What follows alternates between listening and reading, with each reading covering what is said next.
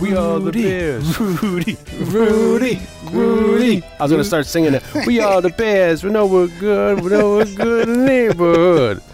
The Super Bowl Shuffle.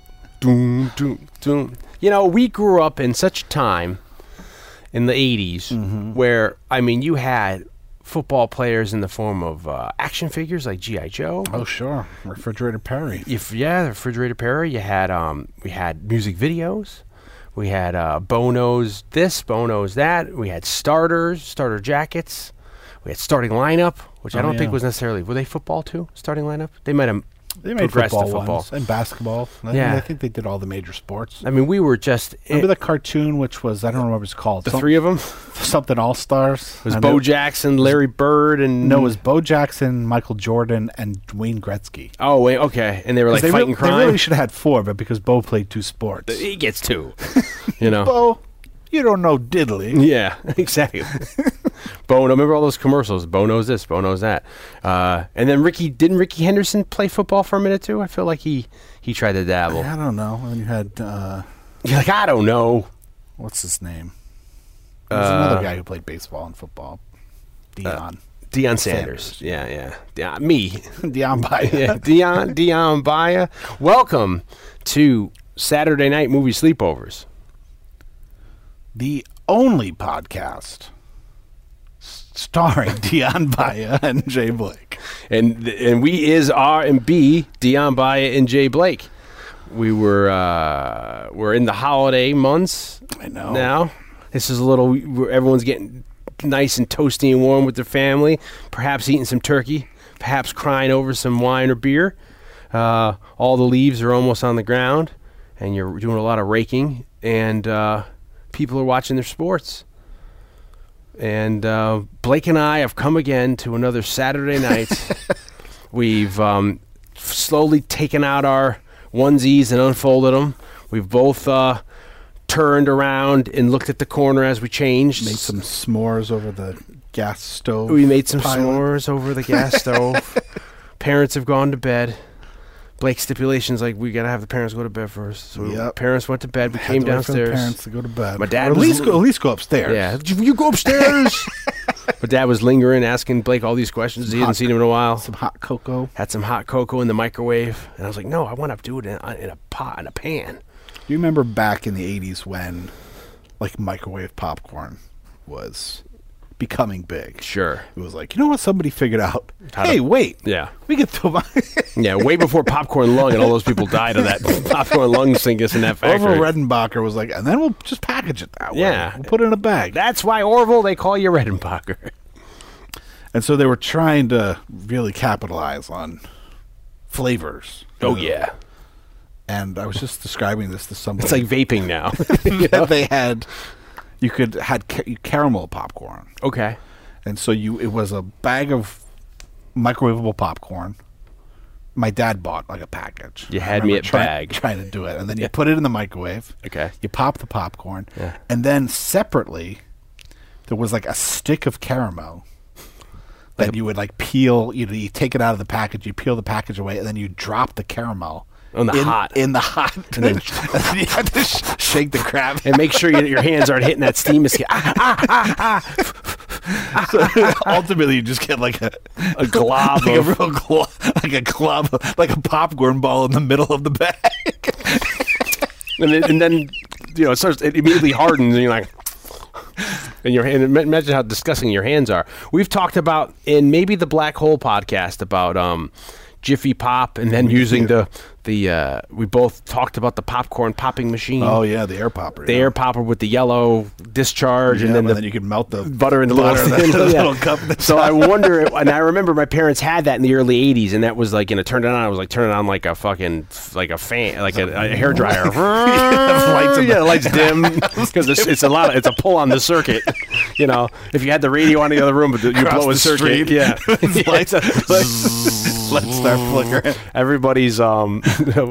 Everybody's meter starts taking a hit. You see, but then I wonder at what point that started to change over. Like in the mid '80s, it was like, when you got the Jiffy Pop and all those, not Jiffy Pop, but the popcorn microwavable ones. Yeah, people are like, why are we gonna pull that thing? Yeah, because then I remember in the late '80s and '90s, that's all, we never pulled that thing out again. It's we probably still have that in the same cabinet, but you'd be putting that stuff in, and I remember like that was like hardcore. I mean, the butter was just like taking it. Was my brother, it was a ritual. I'm sure I talked about it in a previous episode, so I don't get into it, but it was a ritual. Yeah, my brother would make it. Yeah, and there was all these steps to it. If you're saying we talked about it in Black Hole, well, no, we only brought up just popcorn, and then I was saying my affinity.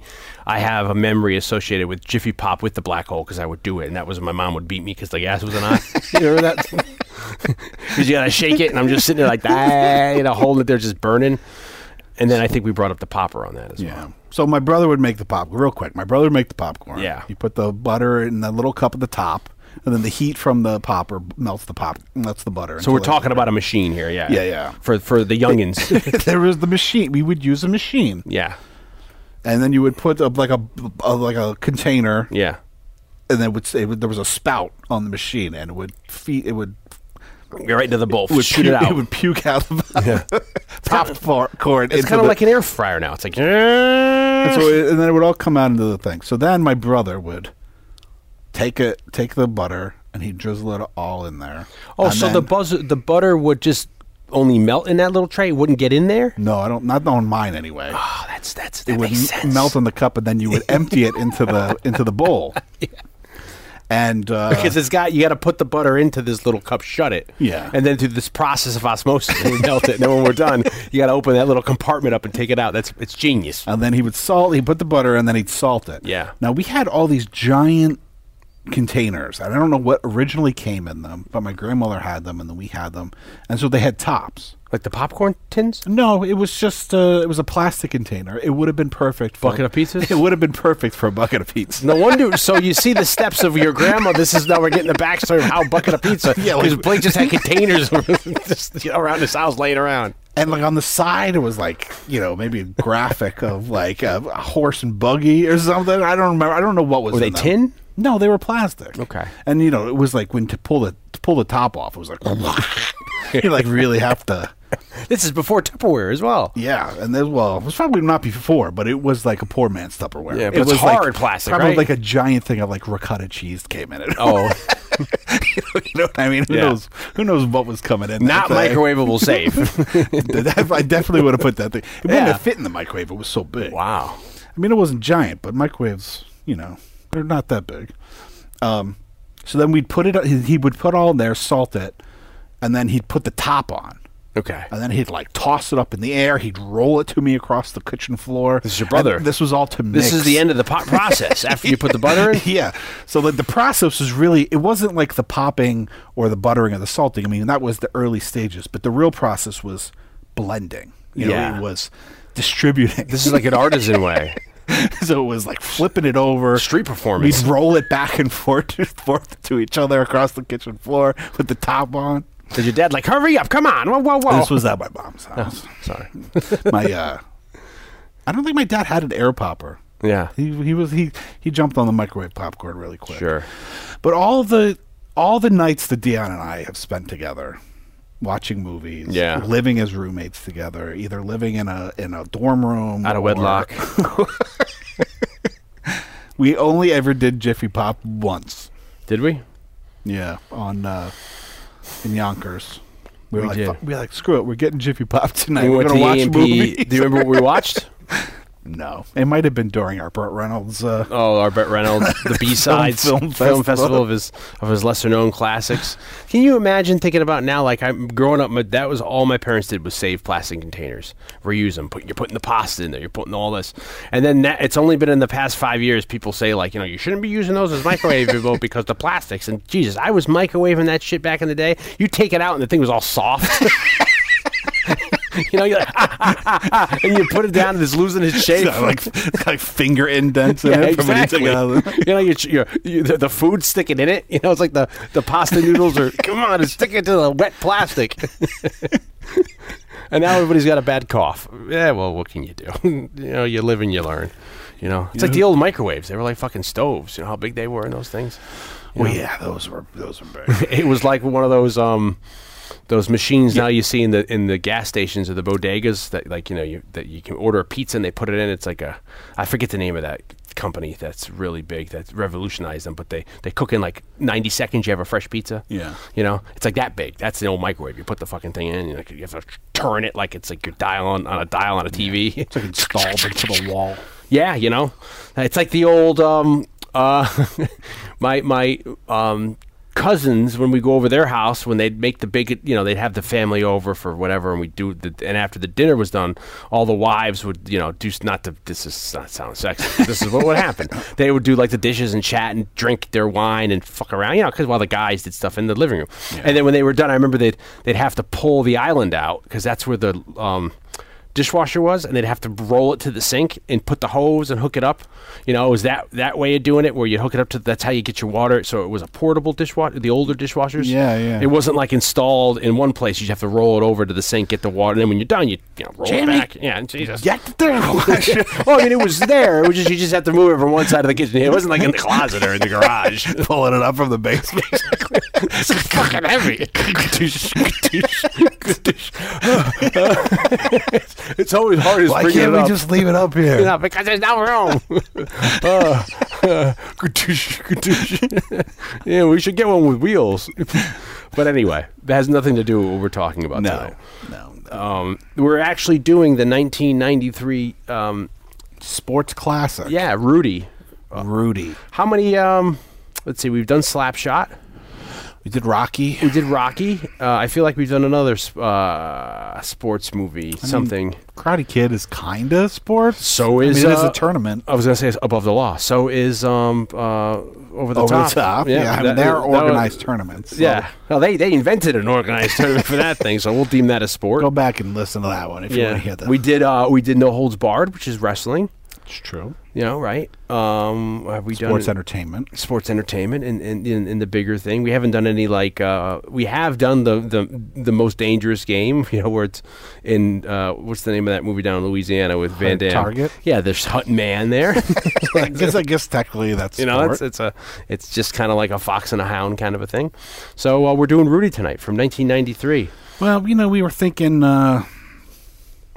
What could we do? I was like, well, we should do something that's kind of automate.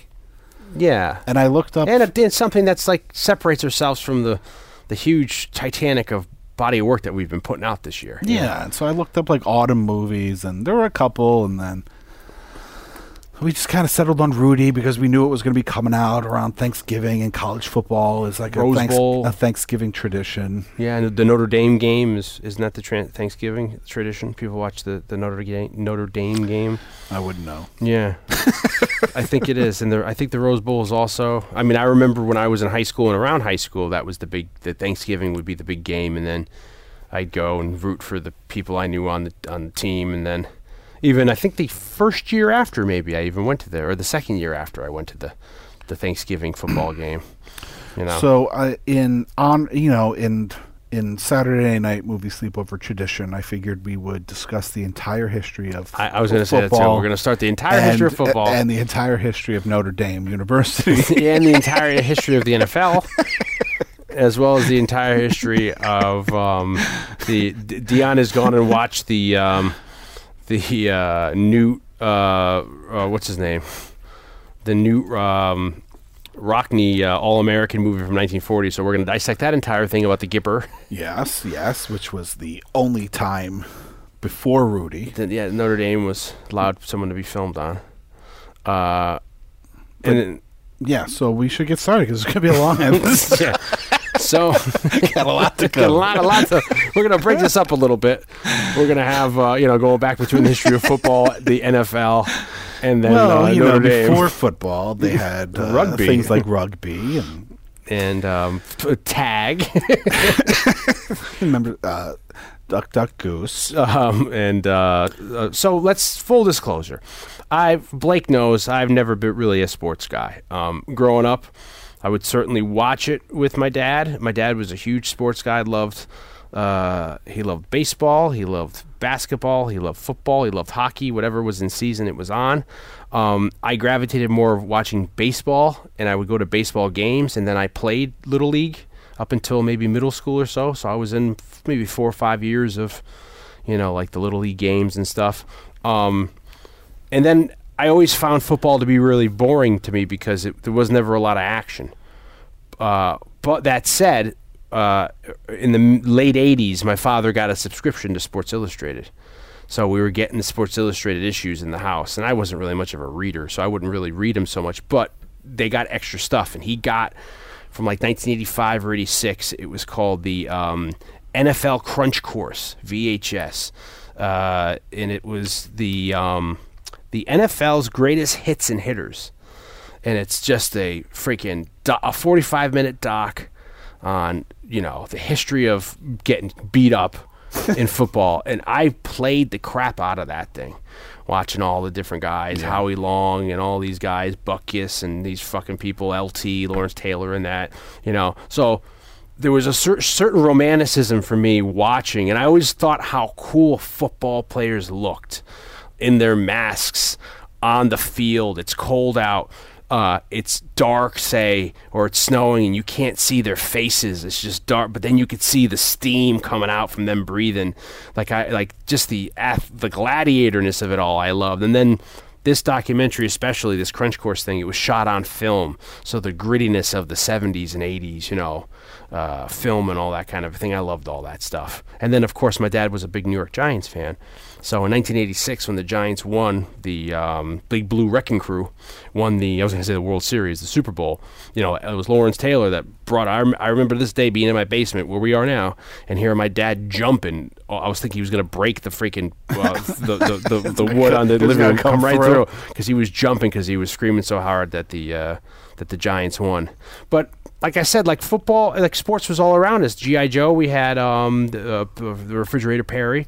Saturday Night Live that I watched, they always make the jokes with Dicka, Polish sausage. They do the Bears, the Bull, that kind of a thing. Yeah. You were a sports kind of a guy, but you were more hockey? Yeah, I mean, I never really got too much into watching but following sports. I went through phases. I got very into basketball for a while in maybe middle school, watching basketball. A little MJ there, Michael Jordan. Yeah, I was originally from Philadelphia, so that was, that was post like the Dr. J days, but you still had the romanticized, the romanticized dreams of Dr. J. But by that point, like Charles Barkley, because he was playing for the Sixers, so I was into that. I was into Charles Barkley. Yeah. And I liked basketball because, it just kind of constantly moved. Sure. And then I played hockey at that point, so I followed hockey for a while. Never really got into football. I played Little League, and when I was real little, I played basketball and soccer and stuff. But you played Little League football or baseball? Baseball. Yeah. My mom wouldn't have let me play football. Yeah. I feel like I would have loved to play. I never was the weight to do it. That was the problem. So, but I think that'd be fun. My dad played football in high school, and then my brother played football in high school, and then he got injured. Yeah. Even though, and my mom didn't want him to play, but he was living with my dad at that point. Yeah. And then that ended his football career. Sure. But I don't know. I mean, there's something about sports movies that touch people in a way that other movies just don't. There's something, I think, primal about it. I mean, we talk about it in Rocky a little bit, and when we covered Rocky on the show, so many years ago. But there is something about, I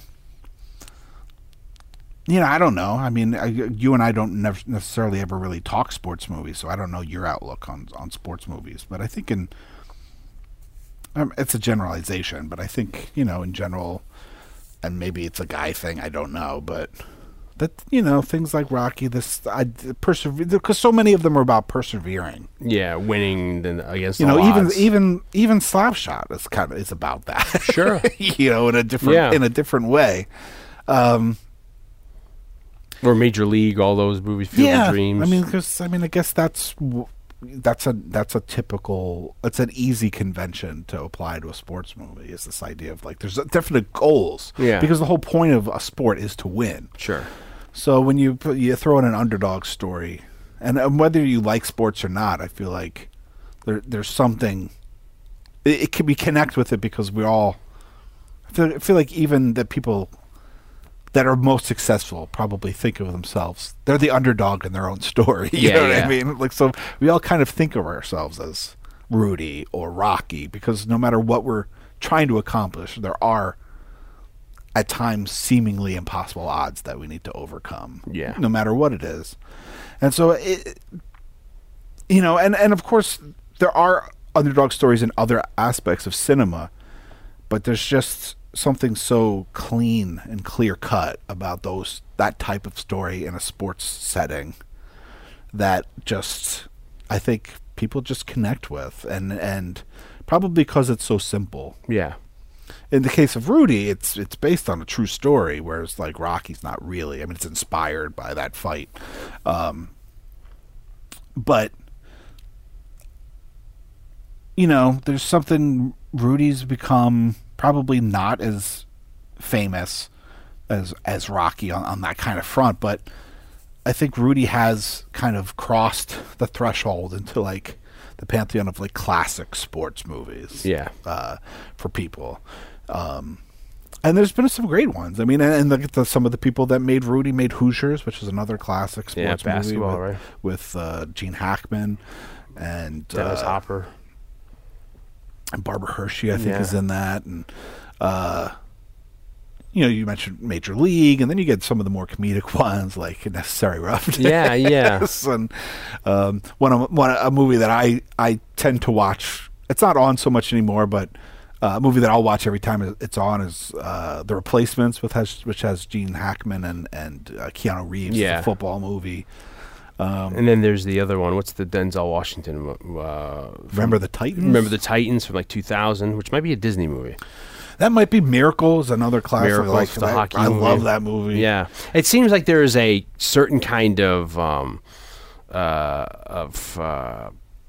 like cutout or like an arc or a template you can put on these movies, that fit the story of underdog comes from nothing or whatever, or strives to get to a certain place, is told he can't do it. Sure. And then, or whatever they have to do, and the team is going to, even you go to like, Cool Runnings or, even whatever sport you're talking about here. Yeah. Then you don't think they're going to pull it out, and they're able to pull it out, and they win, and it's, or even if they lose, they win, like Rocky. Yeah. Or like Bad News Bears. Bad News is Bears, another example great, of like, they don't win, spoiler, but they won. It's weird because growing up, my father worked a lot, so it's not like when he'd take me out, we'd go to the movies and stuff, but we never really went in the backyard and played catch or anything, and my mom wasn't, so when I would go out and play with my friends, they'd play, I remember playing like tag football or football or baseball or more of like ball games like kickball or tennis. We used to call it suicide, where you'd throw it against the wall and then whoever caught it and throw it, and if they dropped it, they'd have to hit the wall first before they ran up. Or you can, if you threw the ball at the wall and the ball got there before them did, you can have them line up there and you can take shots at them. We call that suicide, which is called different things as you go up and down the East Coast, I've learned. But so for me, I never gravitated towards sports movies, but there's still like hockey. I always wanted to go see like a Bruins game, and I always enjoyed going to like the Yale had the hockey arena, which is this, almost looks like a whale. It was this avant-garde thing this real famous architect did, and I loved going to see hockey games there. My dad took me to a Yale bowl game to see the Yale football playing maybe Harvard. When I was really little, I remember we brought like a thermos, and it was the coldest day on record, maybe even still to this date. And we went, and it was such a good time. You're standing up in the field. It's an old stadium, like arena. Yeah. You're in the stadium seating, so you're looking right down on wood. I remember like going to the bathroom was like, it wasn't even in like the arena. You'd have to leave the arena and cross into like, into this thing, and it was just like you're pissing in like one of those fucking gully, what do you call those things with the ice trough. Yeah. And then you're like looking at the guy ahead of you who's pissing in the trough on the other side, like because you're facing people, you're pissing into ice. It's like real old school. Yeah. It's like, so there's all these great memories of like playing baseball, but I never gravitated. I never had a favorite sports movie so much, or I watch sports movies. Full disclosure, this was my first time actually watching this all the way through. Rudy, interesting. I've always heard about it. My friend Chris, this is his favorite movie of all time, and I've always known it was the inspirational story. And it wasn't a movie like again, that I was not looking to not watch. It was just like, it just passed by. Yeah. And then and certainly when we lived together, if you're like, hey, let's watch Rudy, I'm like, oh, okay. Like I think more of the comedy ones, like the, Major League and stuff like that, that I'm like, oh, okay. But like this is more up my alley, the Rudies or the, Slapshot, like I said, is great and that kind of a thing. There's a pretty good, I liked it. I don't know what the consensus is. Football movie that I think was made by Disney in the early 2000s called Invincible with Mark Wahlberg, which is kind of like the professional football version of Rudy, which is based on a guy who just lived in like South Philadelphia. Oh, I remember that. And just like tried out. I remember when that came out. Walk-on for and the Philadelphia Eagles. And he worked and he got on. And, that reminded me of Angels in the Outfield. There was a weird Roy Scheider movie that he was a baseball player.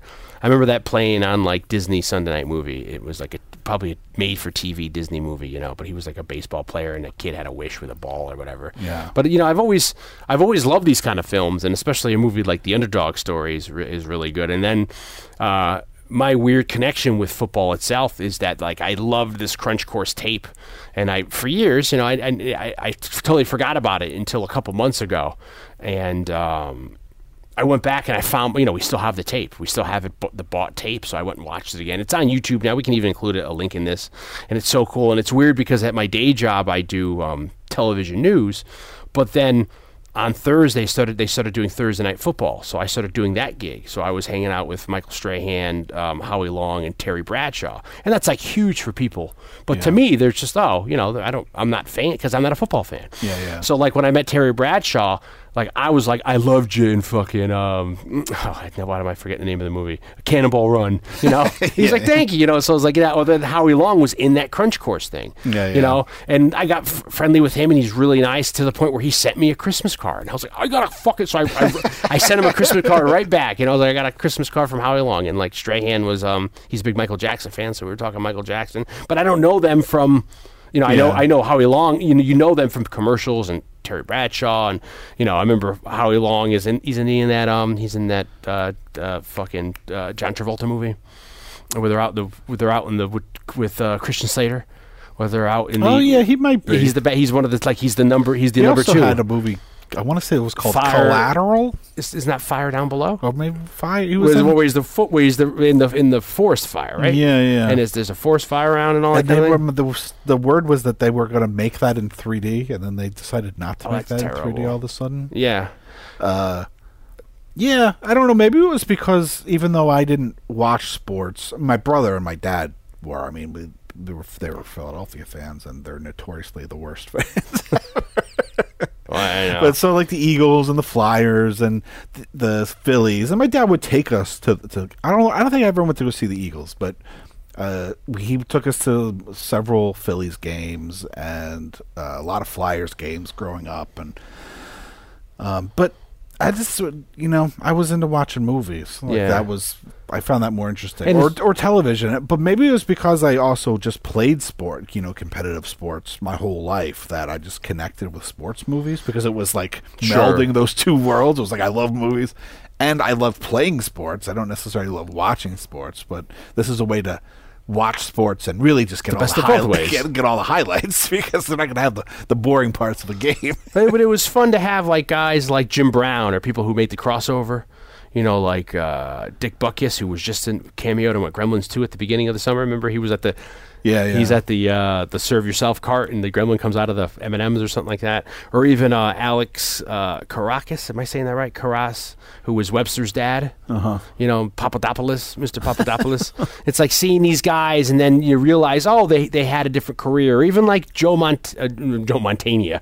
It's like you see these guys, but you don't realize they're from different, and then for me, because my dad was such a diehard Yankees fan, I knew who like Thurman Munson was, or growing up I was left-handed, and Don Mattingly was left-handed, and he played first base, so I always wanted to be like Don Mattingly and have that wicked stash that Don Mattingly had, and then he leaves, he shaves the mustache, I can't trust him anymore, so it's just it's interesting, the connection of seeing this, and then again, like the visuals of I just think it's so cool looking to have like grainy footage, gritty of the football players, like, and then rain, sleet, or snow. And this crunch course, I keep bringing up. It's like you see it's film shot in slow motion, and the hits these guys are taking, it's freaking amazing. It's almost like a ballet. You're seeing like now it's only in the past 10 years or so they're talking about all the damage that, for like concussions, and then you're not able to, until someone dies, they do a post-mortem, you're able to fully see when they dissect the brain if they had injuries, and now there's a lot of research and people funding it, and about special. I met I don't even remember the football. I'm so embarrassed I don't remember the football guy's name that came to my job, that he had a new kind of helmet like a week ago, and he was talking about it, and it's just amazing watching this Sports Illustrated video from 35 years ago, and seeing what it was like just back in the 80s or the 70s, how bad these guys were getting hit. And then you see the footage of them showing the guys back in the 50s when they were kind of like 40s and 50s when they're pioneering the sport. And you see they're not even they're just wearing like a leather hat. Leatherheads. And it was just this terrible ass kicking they would take it was just unbelievably ridiculous. And you're like, well, that's the game. And then these guys would have all kinds of problems when they were getting older because of course the body can't sustain all that kind of stuff. It's fascinating. But anyway, let's get to Rudy. I don't know, how should we tackle this? Should we tackle the movie? Should we talk about Rudy himself? It's a fascinating story of the making of the movie. Yeah. But the movie itself is a true story. I guess leading up to the making. So, for those of you that haven't seen it, Rudy is based on a guy named Daniel Rudiger. Rudiger, yeah. He grew up in Juliet. Yeah, Juliet, which is the same. We know the county, the city that's... Juliet, Jake? Yeah, exactly. That's where the prison is. Cook County, Juliet County Prison. Which, was, known for... Outside of Chicago, we should say, yeah. It's in Illinois, outside of Chicago, and it's, it's known for the prison.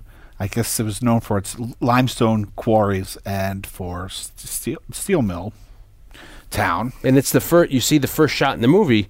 It's almost identical to the first shot of the Blues Brothers, and I would beg to venture that might even be the same steel mill stack you see. It's almost like you see at the beginning of in Deer Hunter in Cleveland with the steel mills and all that. And that's very identifiable that these kind of towns, these things are taking shape. Yeah, and well, these people, we talk a lot about that in Slapshot. Yeah, that's the Rust Belt. Yeah. Yeah, or even Christine, right? Maybe we talk about the industry and probably. Factory. I know we get really into it in Slapshot. In Slapshot because that's part of the story. That's part of the story is that like the mill's closing or whatever. Yeah, but there are differences in Rudy's real life and the movie.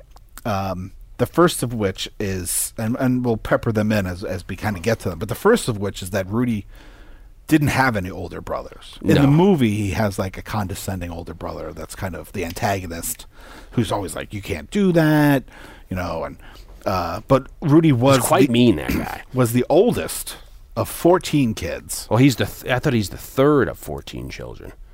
Not according to my research. Oh, okay. According to mine, he was the third of 14. According to a documentary about Rudy, he was the oldest of 14 kids. But but there's actually like a lot of that's weird, a lot of fucking of weird discrepancies. Maybe he was the oldest boy. Oh, that could be right. Yeah. But and his dad loved Notre Dame, and so Rudy always fantasized that he would one day go to Notre Dame and play for Notre Dame, but he was not gifted with the body of a football player, he was something like 5'6" or 5'7". Yeah. And just not a big guy. And they were not wealthy, and he wasn't particularly he didn't have good grades. Later he was diagnosed as being dyslexic.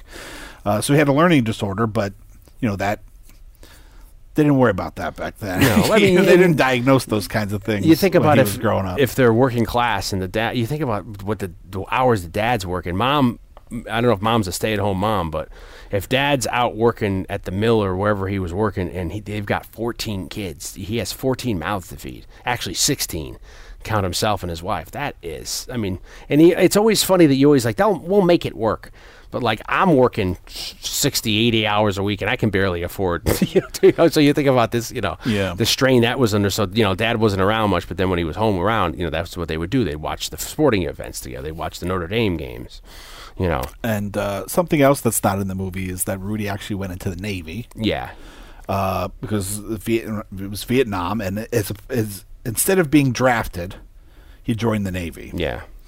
And by that point, he had kind of given up on that dream of going to Notre Dame. But apparently, while he was in the Navy, there was a lieutenant commander in the Navy that had a Notre Dame ring, and Rudy, having always wanted to go there as a kid, said to him, "Hey, man, how do I get one of those?" And the lieutenant said, "Well, you study hard. Yeah. And if you really want to go, you'll find a way to go."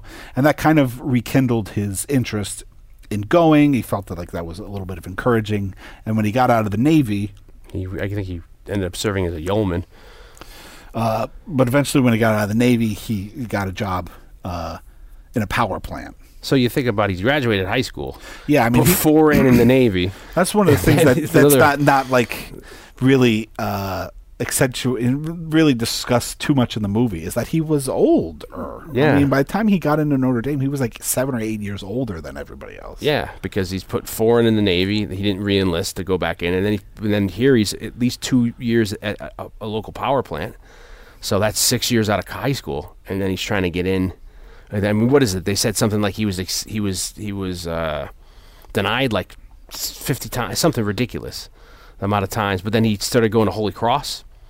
Yeah, well, before we see in the movie, there's this dramatization where he's working in. It doesn't look like a power plant. It looks like some kind of steel mill. I think he's like working his dad's the mill that the family works in, and that like his best friend dies in an accident. Yeah.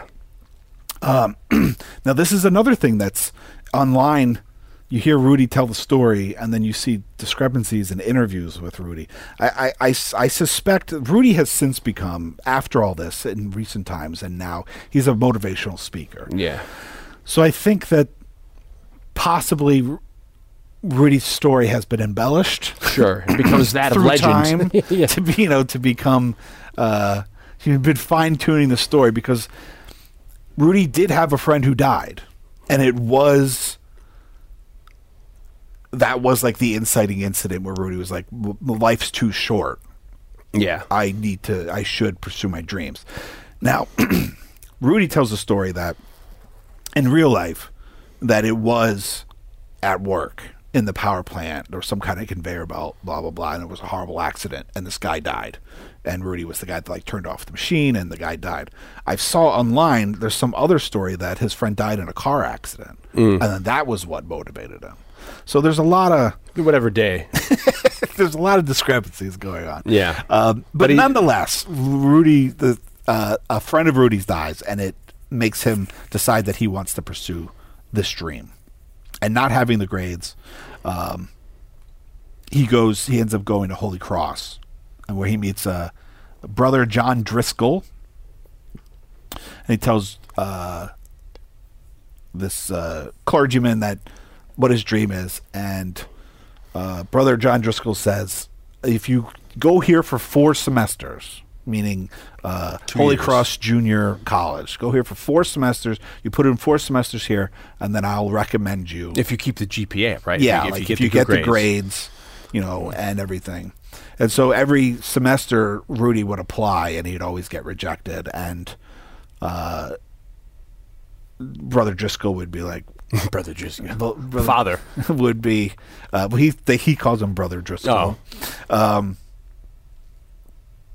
I told you 4 semesters. Yeah. And he was failing in the beginning. He failed his first 4 tests, and he told the father or brother that what happened, and he's like, that's okay.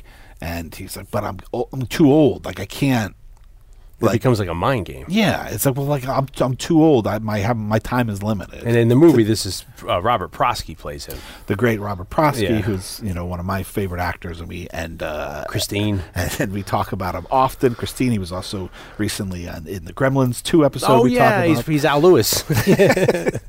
Robert Prosky, and not to be confused with Robert's Blossoms. Robert's Blossom. And so there's also another aspect of the movie which it has to do with the Navy, was that like I don't think he had to really worry about tuition because it was covered under the GI Bill. Yeah. So Holy Cross and then Notre Dame so tuition.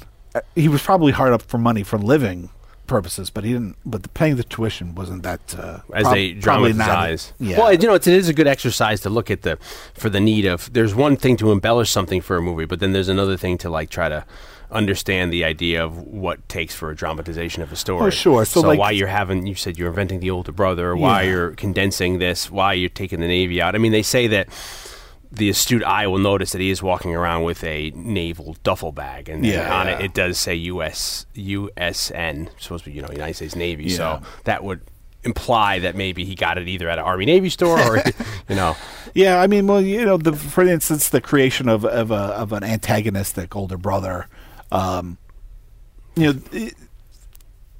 think to the writer and Rudy and everybody, that was just like a composite, a culmination of. They couldn't have everybody be like, Rudy, you can't do this. So they had to, filter it into one character. Well, the family was like, we get the great Ned Beatty, who I feel like was just on the podcast as well. Superman 2. There we go. Ding, ding, ding. He's in it as Rudy's father in it, and you get that kind of, everyone's kind of down on Rudy. Even when the dad, like at the beginning there, when even the dad is like, Rudy, your head's in the clouds. Yeah, Rudiger. Yeah, he's like, And apparently his dad in real life was very supportive. Yeah. But realistic. Yeah. His dad, like any father, and probably especially a father of that generation, like all you really want is like security. So get a job with it, you get a good retirement. You want your kids to be secure. And this is the issue the topic we talk a lot about in recent years here, where our generation of people younger than us, it's that idea where there's people aren't happy. Everyone's looking for, I'm special. I need to be the one in life. So people nowadays seem to be not happy with just taking. Older generations were like that. If you get a job in the mill, you get like you said, you get a pension, you get benefits. That's all you really need, And the realistic of that, like Ned Beatty saying, where else are you going to get a job that's going to pay that much? It's going to give you all this stuff. You want to settle down. You're not a young kid.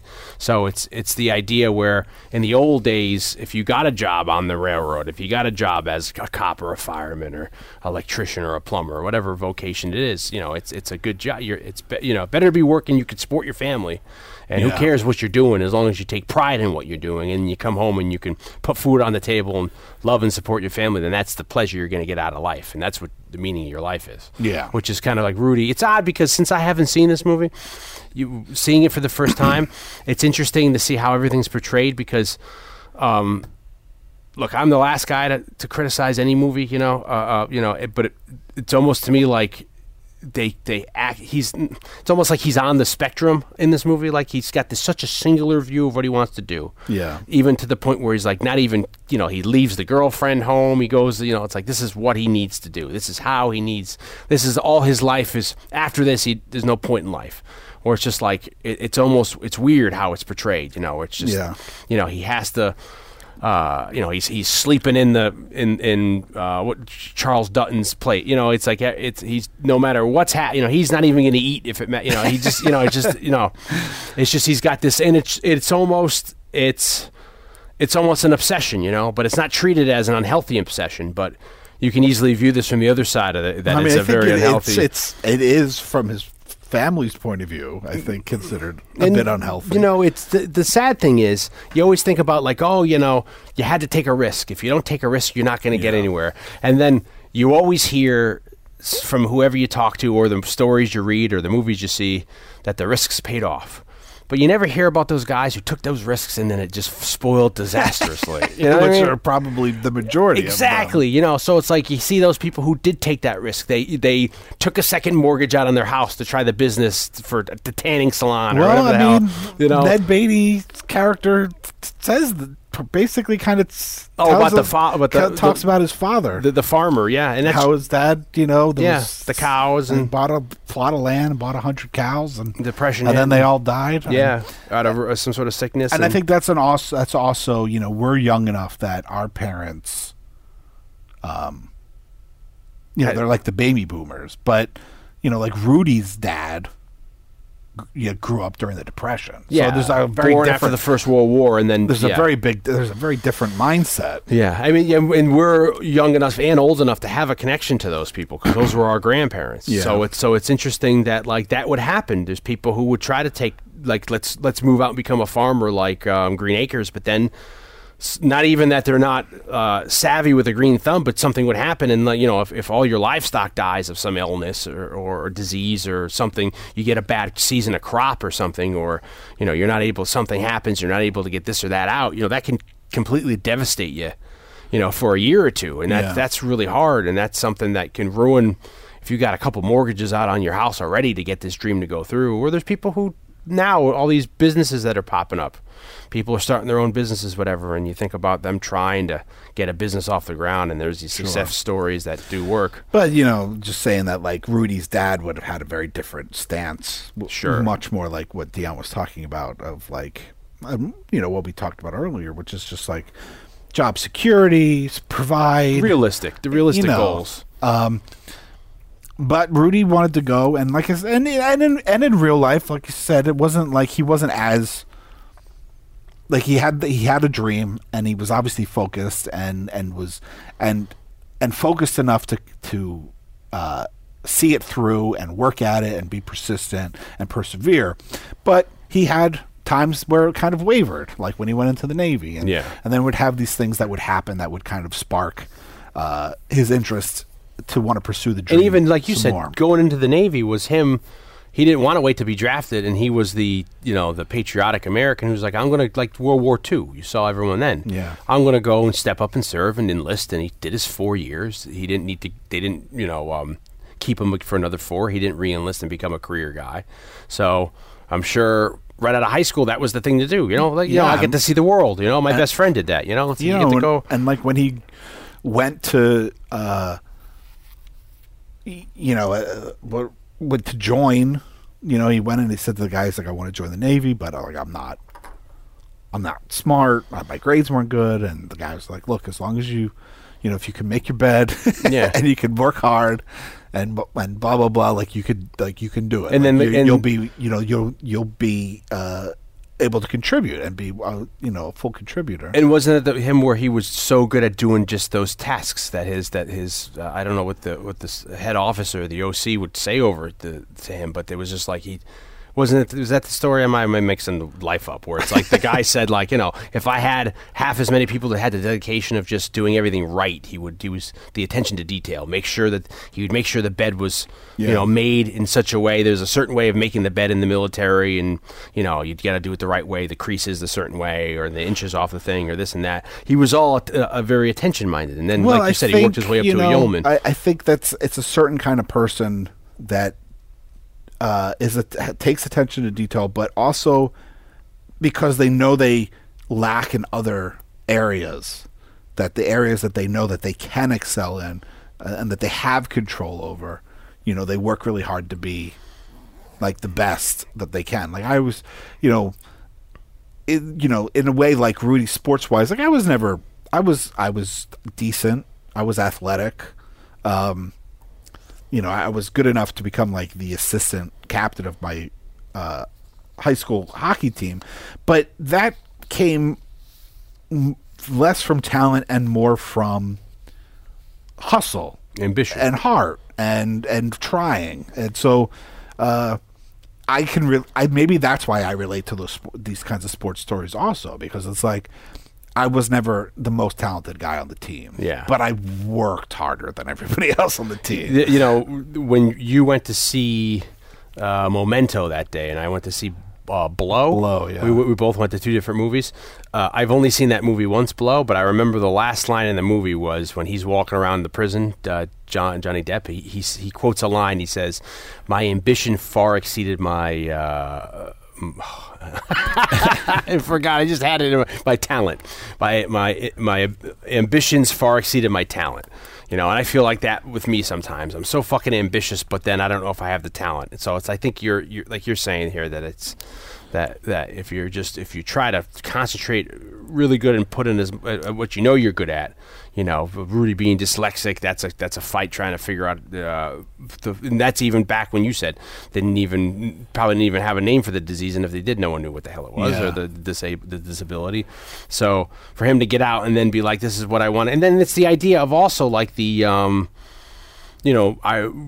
Notre Dame, even in Connecticut, was a big thing. I feel like there's a Notre Dame high school in every state or every town. And my parents were like, when I was getting ready to go to high school, do you want to go to Notre Dame? And I was like, I don't really. They were trying to push me to go towards Notre Dame, and that might have even been like a tuition based, and you might have to wear a uniform, I think it was. And I was like, I don't want to. I want to go to public high school with my friends. My friends were all going to. I was in Catholic parochial school for the first 5 or 6 grades in my life, and I wanted to go. I'm in public school now, So. Yeah. For a lot of people too, if that, especially back in the 60s and 70s, that this is you having a kinship to your team. Your team is this team. Your team is that team. And then you're all it's a life where that's where if you're living this, not a mundane existence, but you're living this day in and day out. It's nice to be able to have that weekend where you can watch your team, sit down and enjoy that with your family. And it seems like this was a big bonding experience with the family. You'd be able to sit down with Dad. This is one of the only times Dad is home, and you're able to watch these Notre Dame games, and track the college football. But while at Holy Cross, Rudy spent a lot of time on Notre Dame campus, kind of like he is presented in the movie. He even boxed for Notre Dame, apparently even for like at least a year. Not as a student, like while at Holy Cross, I think he might have even boxed at Notre Dame just to get out some of the energy. But he was, and people loved seeing him because he was having been in the Navy and having played football and everything. Like, he would just like run right at the guy. There was no like pussyfooting around. But he was very active and he became pretty known on campus because he was very outgoing, and he would talk to people, and he would go to like the admissions office to get to know the people in the admissions office, and but you see that in the movie. Yeah, he introduced himself. You see that, and he's introduced himself, and like he even goes to the coach. Yeah. And so, this is more of like I said. It's like in the movie. It's almost like he's on this like the spectrum. He's coming in like, "Hello, I'm going to be on your team." You don't know, and they're like, "Okay, that's all right. Just let him out of the island." Even that was somewhat a realistic representation, apparently, of what he was like, and he introduced himself to the coach, which ended up helping later. He says in real life, ended up helping him later when he did try out because the coach remembered. Yeah, he remembered him from then, and so. Eventually, he manages to keep his grades up, and just like the priest said, after 4 semesters, after 2 years of being at junior college, he finally got accepted. Yeah, I mean they do say that like he got rejected like 50 times. I don't know, because you could only apply every semester, so like I think that must be an exaggeration. Yeah, I guess if he's only serving 4 semesters, and then it's serving. If he's only... I mean, maybe he applied when he was in high school, too, but... No, that would be... So I can't imagine that I mean, in the movie, it's represented 3 times. I think he gets rejected in the movie. Well, maybe he's able to... Maybe he's even applying for semesters he's not going, like the summer course. Maybe he's trying to get in. But that would even still only add up to, like, a baker's dozen. But... the Dennis D. Bob character that Jon Favreau plays, Rudy's real best friend, who he met there, is named Dennis, and his nickname is D. Bob. But the character, as portrayed in the movie, they say is a bit of another like composite culmination of like a tutor character. There was many people that were supportive, and he became friends with. Same with the Charles S. Dutton character of Fortune. Yeah, like there was no actual character that he represents, but he represented everybody that was supportive of him. Yeah, I tell you, there's 2 times this movie I started crying. That Charles Dutton story when he's talking about I was there, his story, and then we'll talk about later on. I guess we've already talked about it. It's when he goes into the steel mill and shows his dad and Beatty that he was accepted, because all the whole movie it's put out like, he's one of many kids, and they're kind of like humoring him.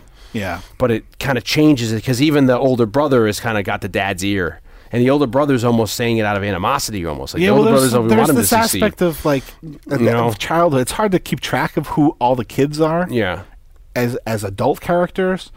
At least for me as a viewer, but I feel like there's this moment when they're kids where the brother has dreams of just like leaving town. Yeah. And going off and being on his own. Yeah. And clearly that doesn't work out. So he's got his own chip on his shoulder. Sure. And so... Yeah, which they do, you're right, which they do exploit in the movie. They say, like, he had this, wanted to go, like, that was a lot of the other side of the 50s, like you see in all those teen movies. You get on a motorcycle and run, or they want to get away, and leave their one street town, their one stoplight town. So you're right. When he's not able to, it then just builds into resentment, and then maybe that's another driving force in the movie, at least. Yeah. This character trying to subdue or push down Rudy, but then when he shows his dad in the steel mill, and like his dad realizes, and it's almost like a turn of the hat, where his dad is but then they even after that, and when he finally makes the team, his brother's like, well, I don't see you on the bench. Yeah, and come on, it's like, what the fuck you want me to do? I'll send a selfie of me on the bench. Let me just But he was very active on Notre Dame campus. Kind of, it is represented, probably not in exactly the same way that it happened, but there are, like we said, there's differences, and we even already discussed a lot of them. But supposedly, so much of it does seem pretty representative of his actual story. Yeah. I don't know about like wanting to be on the football booster club, but like I said, he boxed and he was active, and people knew him, and he even jokes that like, they only really let like the dean they only accepted it because just so that he wouldn't come around anymore. Which, hey, that shows your perseverance, right? Like they wouldn't bug him. He wouldn't come around and bug them anymore. So he finally gets into Notre Dame, and even while at Notre Dame, like I said, I guess the GI Bill would have covered his tuition, but he didn't live. He wasn't like homeless and living like in the groundskeeper quarters, but he did have an apartment. He's not Scorpio from Dirty Harry. Apparently, for insurance purposes back then, because they didn't want to hire security guards for whatever reason, somebody needed to be in the sports center, like gym, 24. There had to be someone there for like 24 hours. Sure. It could never be completely empty. So there were certain buildings where they had an apartment. Yeah. So that somebody would actually sleep there.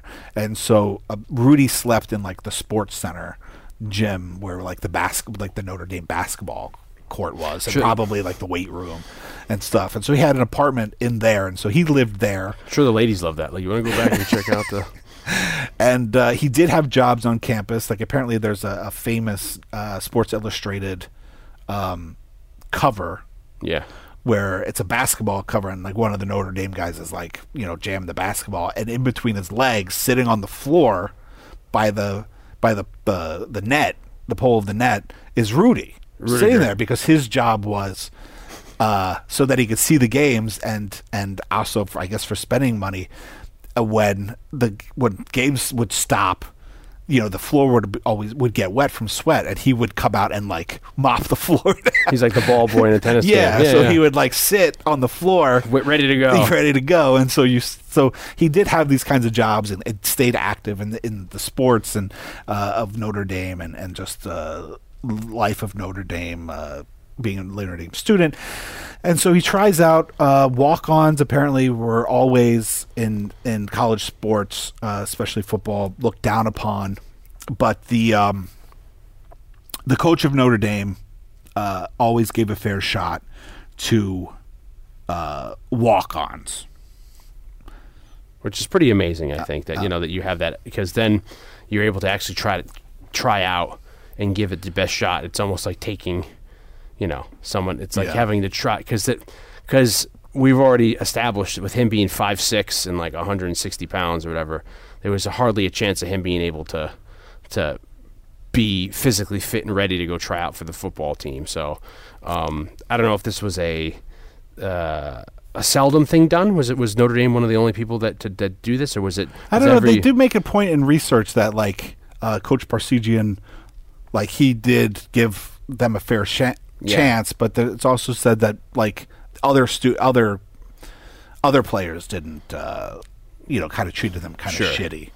And they also certainly weren't priority. It's like us being film majors and then like some non-film major coming in. We're like, we put the work in here, Yeah, and of course, Coach Parsegian is played by the great Jason Miller. Yeah. I was like, I know him, and he's great in this. He's such a good. He's like it looks like they hired a real football. It looked like they hired Lou Holtz. You know, in their he's unrecognizable in the sense of I thought he was a real coach. Yeah, and apparently around this time, I mean he's best known I think to at least people of our generation as he's Father Karras in the Exorcist. Yeah.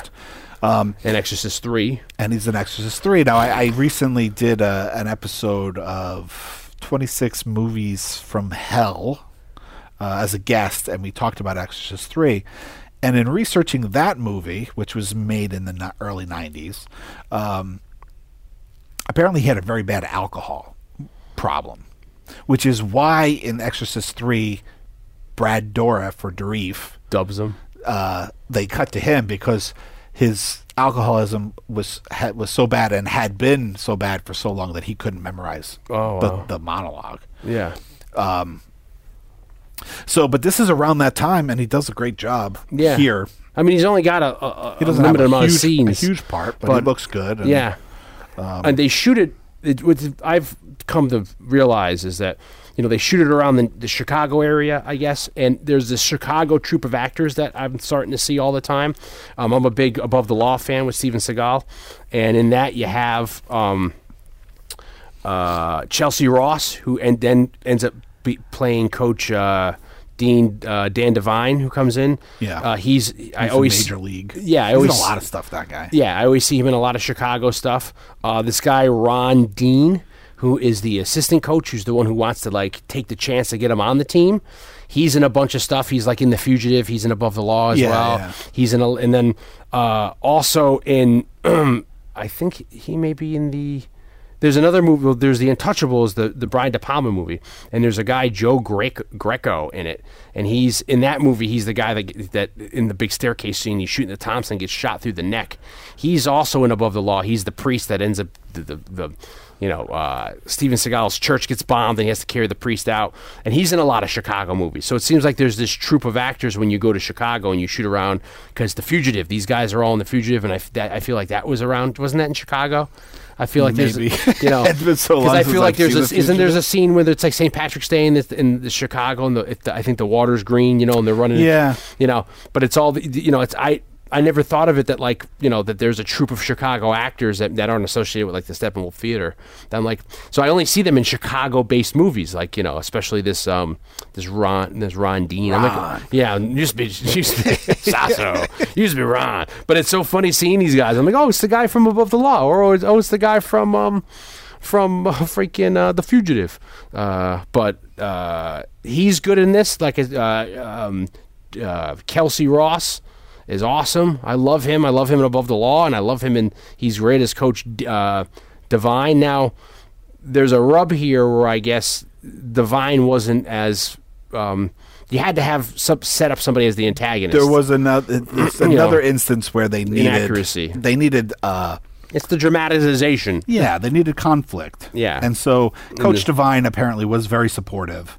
Apparently, Parsegian had promised Rudy that he would dress for a game. But when Parsegian left and they brought in Coach Devine, there was also a change in rules that only 60 players could dress for the games. And there was something like 90-something players on the team, because Rudy was really not. He wasn't on the team that played, but he was in the training team. So like you see in the movie that it's like the team that they always play against in scrimmages to run plays and stuff. And Rudy says in real life, he's like, some football players, they go the whole life and they never get to play against Notre Dame. He's like, but I got to play against Notre Dame every day. That's a fair point. Yeah. But so apparently Coach Devine was supportive of Rudy and told Rudy several days before the game in practice that he was going to dress for that game. And in the movie, it's kind of suggested that it's the last game of the season. Yeah. But it turns out it was the last home game. Yeah. In reality. And which meant that it would have been Rudy's last chance to play because he didn't travel with the team. Yeah. So Coach Devine in the movie kind of is like, this is the last time you guys are going to suit up. But the rest of the team would have suited up another 3 times or something like that. But then this jersey scene didn't end up actually happening. But that's the rub that got Devine pissed. He's like, not only this didn't happen, if this had happened, we would have dismissed everybody, And he's right, everybody involved they would have kicked him off the team. Yeah, and this was another kind of creative license by Angelo Pizzo, the writer, who's connected to Hoosiers, Who's connected to Hoosier. With the director. We'll definitely get a little more into that. But that was another. He needed for dramatic purposes, needed a scene. Yeah. To, represent like this. Support of the team, and even though it's true, the events, it is a great dramatic twist to have Parsegian? Yeah, Parsegian, when he gets dismissed or he leaves, Jason Miller. Yeah. And then you have Kelsey Ross come in, Devine. It's a great, because you said Rudy was promised he would, he could suit it, he can dress and, sit on the bench, and he's got to do one to technically qualify to say you played on the team. You have to play a play, right? You have to be involved in a play on the field. Yeah. So to actually they get on the books of like the historic document of having been on the team. The historical, what is it called? The historical document. So this twist, which has actually happened, is having Devine come in, and then in the movie setting it up like he's a tough ass. He's all business. To the point now where everyone's, Rudy's not only is Rudy a great guy, he's won everybody over. Everybody's rooting for him. Everyone's like, he's the real good work, Rudy, picking him up when he's flattened like a pancake. Yeah. Even the black guy who was the other assistant coach who was telling my man from Chicago before, Ron Dean used to be Sasso. Ron used to be Ron. Even he's saying like, you. That's your pick. You do it. Even him at the end is like, go Rudy. So it's like, everyone's fucking with Rudy. Even like the cleaners are like, hey, Charles S. Dutton's in there, and we talked about Charles S. Dutton because I brought him up because he's in Cat's Eye. He's got an incredible role. Yeah, and I would like to talk more about Charles, both Sean Astin and Charles S. Dutton, because they both have fascinating stories. But I'm sorry. So it's a great twist. Yeah. That, even though that really did happen. To add the plot twist and add a little tension, now there's a chance Rudy may not be able to play because this guy Devine is a hard ass, a stickler, and he's coming in. What was he? The ex Green Bay Packers coach coming in, and he's kind of giving everybody a problem to lead to this where people like the captain comes in and says, I'm not going to play today. You can let Rudy play, and he's like, I'm Spartacus. Yeah, exactly. I am Spartacus. I'm Spartacus. Everybody turns into what's his face from Newark. So anyway.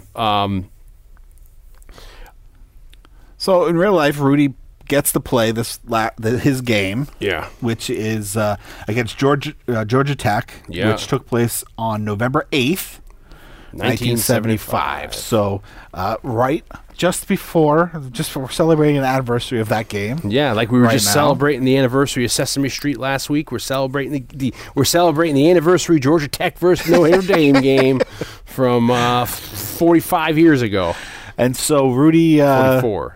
Rudy gets put in at the end of the game, and it was true, apparently, that they were on offense, and the plan was to let the clock run down, but the team did say, no, we have to score, because if we don't score, Rudy's not going to get on the field. As well as Rudy excelled in tackling. He was wasn't he a great tackler? And people used to say, when he was playing on the team, that he was really, really good at, in the practice squads about developing this tackling so that, this lends to this last bit here, which is this amazing 7 seconds that changed his life forever. I think in total he gets something like 27 seconds of actual gameplay. I think he, in real life, maybe plays gets to play 3 plays. Apparently it is a little bit realistic where he did the one play and then he was going to come off. They're like, no, stay on. And I believe he did have a tackle. Where it starts to kind of reality and the movie kind of diverge a little bit was people did chant Rudy's name, but it wasn't before he went on. It was at the end of the game. Well, it's amazing in the movie, or while he was playing. It starts on the field with the players, then it gets back to the players on the sidelines, to the people who were in the first row and the cheerleaders, and then it just works around. It's almost like the wave. And I was thinking, back in the day, prior to cell phones, prior to all that kind of a thing, I wonder how, in a stadium situation, if that was an actual statistic, that if everyone's chanting something that everyone agrees with, if it would eventually catch like wildfire, and in 5 minutes it would go around like a wave. I'm sure it happens. When I lived in Portchester, one of my roommates was very into professional wrestling. Oh, yes, he was. And so Nuvion, huh? We went to a handful of live WWE events. Nice. Together. One of which was a SummerSlam. Nice. We went to saw Raw Monday Night Raw. And what years are we talking for all those wrestling fans out there? I completely. It was early. What year did we live together? You and I lived together from 2005 to 2006. The second time we lived together. 2005, 2006. So it was before that. So it was between 2001 and 2005. Yeah. You lived in Portchester. Yeah. In the old apartment above the veterinarian hospital. 19 North Regent Street. Yeah, for anybody who wants to know. Go take a look at it. Right near the Capitol Theater, which is having a great revival on Westchester Avenue. But we digress. But I would try Las Brisas. I would try to give a lot, shout out to Las Brisas. Hashtag Las Brisas. All those Portchester I would try people. to get chants going. Yeah. You would try to get the people in the crowd? And I would get some people in my area. Undertaker. It would be, at that time there was a female wrestler named Trish Stratus. Yeah. And I would try to get going Trish the Dish. Trish the Dish. Would people pick it up? But some drunk guy next to me some people in our section would pick it up. Take off your top. No, it's Trish the Dish. But it did. But as being someone that did go to a few of these things, you would see that somebody would start it and it would go. It did. But in real life with Rudy, apparently it didn't take off for the whole.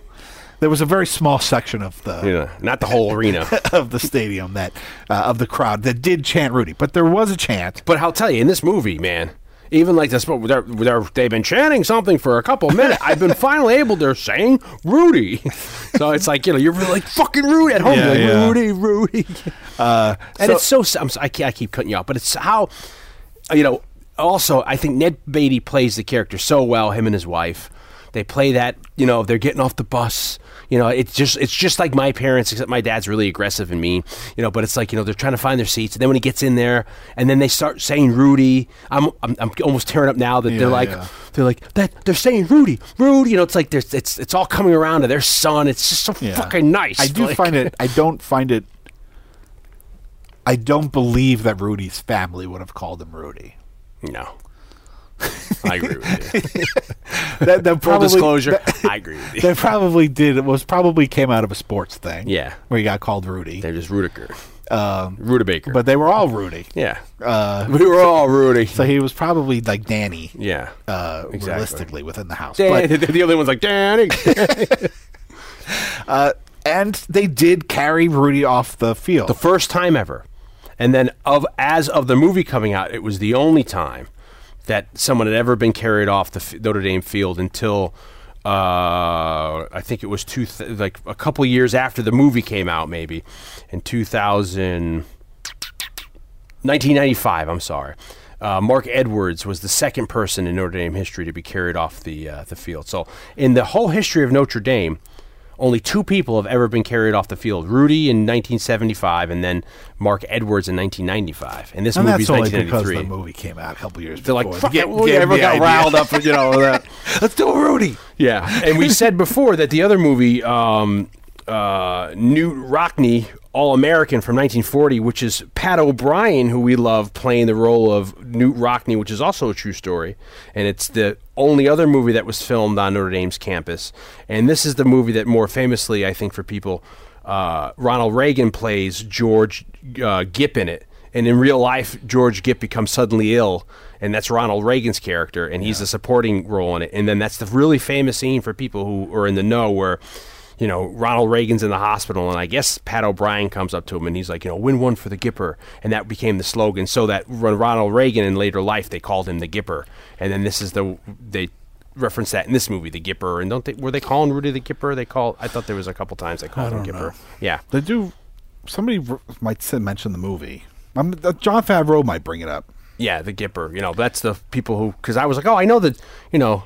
I've heard of that because they called Ronald Reagan the Gipper, and then when I thought like, oh, because he was really like a B actor in the 40s and 50s, Ronald Reagan, so that's his like most famous role that became a classic. Yeah. Well, that line is famous do it for the Gipper. So then when you trail it back, I didn't know it's because it's funny too because it's, you know, back in those days it was like, you know, since we always talk about the studio system, they're putting a movie out a week. Pat O'Brien, who is the priest from Angels with Dirty Faces, he's an Irishman. You know, he's just a, you know, he's like us. He's maybe a little heavier than me, so it's funny to think that like next week, okay, you're playing an athlete going to college, you know, and all of a sudden he's going to be like this. You know, he's not jacked, and it's just like you know, so it's like they'll put anybody in the role. So, but that's the only other movie, Newt Rockne, All-American from 1940, is the only other movie that's ever been allowed to, up until 1993 to shoot on Notre Dame's campus, which is kind of interesting too. And Rudy says that he was very embarrassed by the fact that they carried him off the stage because it was a pretty far distance. There was like the length of the field, and apparently he was very embarrassed that they. Maybe he's like because of his height. He's like, "Come on, guys!" That they did that. Yeah. And so, you know, this is kind of tracked the kind of the life of Rudy versus the movie. We haven't talked too much about the movie yet, but and everybody got a game ball too from that game too. That's a lot of balls. I know that's a lot of balls we're playing with. But it was within the locker room after the game. There was a sports commentator or reporter in the locker room, and he walks up to Rudy, and he's like, where you going? I'm going to Disneyland. He's like, who are you? Yeah. Because he's never heard of him before. Rudy didn't, even in the movie, Rudy doesn't even have his last name on the jersey because he's just a practice player, training squad. And he's like, you know, I don't know, I've never heard of you before. You're 5'6". You don't even have a name on the back of your jersey, and yet there's people chanting your name in the crowd. Yeah. Who the hell are you? and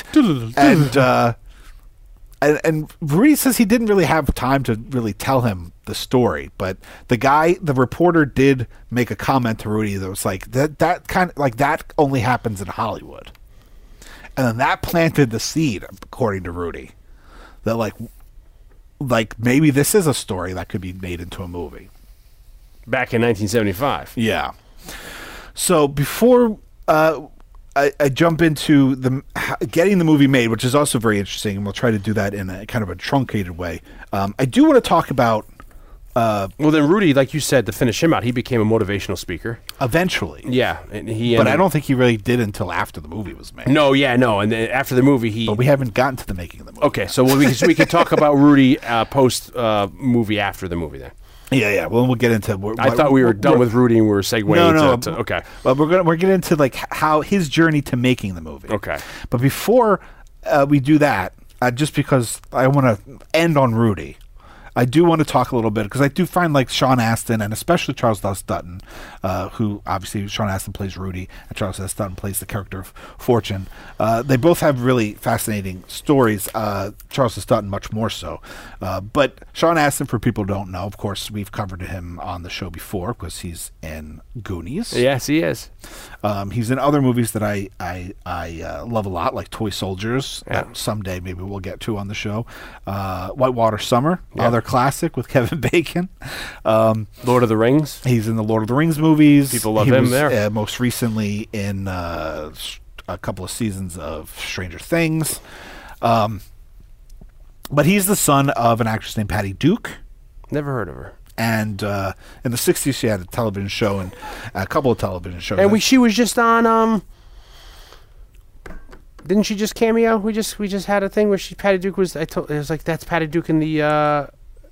No, that's a movie I watched in Svengoolie. She was Scratch in a, that. Yeah, she's in a movie. I watched a horror movie, and there was a scene where there's a girl went and talked to whoever. It was young Patty Duke, and I'm like, holy crap, it's Patty Duke. She became best known, I think, for her work in television. But in terms of cinema, I think at least a lot of people know her from. She's in a very great and classic movie called The Miracle Worker about Helen Keller, and she played Helen Keller in that. And then that also ended up. She plays, but didn't she play? I feel like she played the child younger, and then when she got older, isn't the story that then she played Helen Keller? She played Helen Keller in the, like on stage, maybe, because there was a play first. But she plays Helen Keller, who's the girl the story was that she's deaf, blind, and mute. Yeah, and the miracle worker's trying to break to this child who in the movie is 8 or 9. Bancroft. Yeah. Okay. Is the social worker or the miracle? Okay. So that's it then. So the story is that the miracle workers or the social workers trying to break through, and they finally break through. She's able to communicate, and it's this really poetic, tragic thing, which is based on a true story. So if Patty Duke plays Helen Keller there, years later they did a remake. And Helen Keller played the Anne Bancroft character, and I forget who plays the Helen Keller in that. So that's where I remember it becoming full circle. Secular, yeah. And then, like you said, she did the Patty Duke show where she's Patty playing Duke show, but she dual roles. She's playing American and she's playing in English on that show. Yeah, she was in a lot of things. Sure.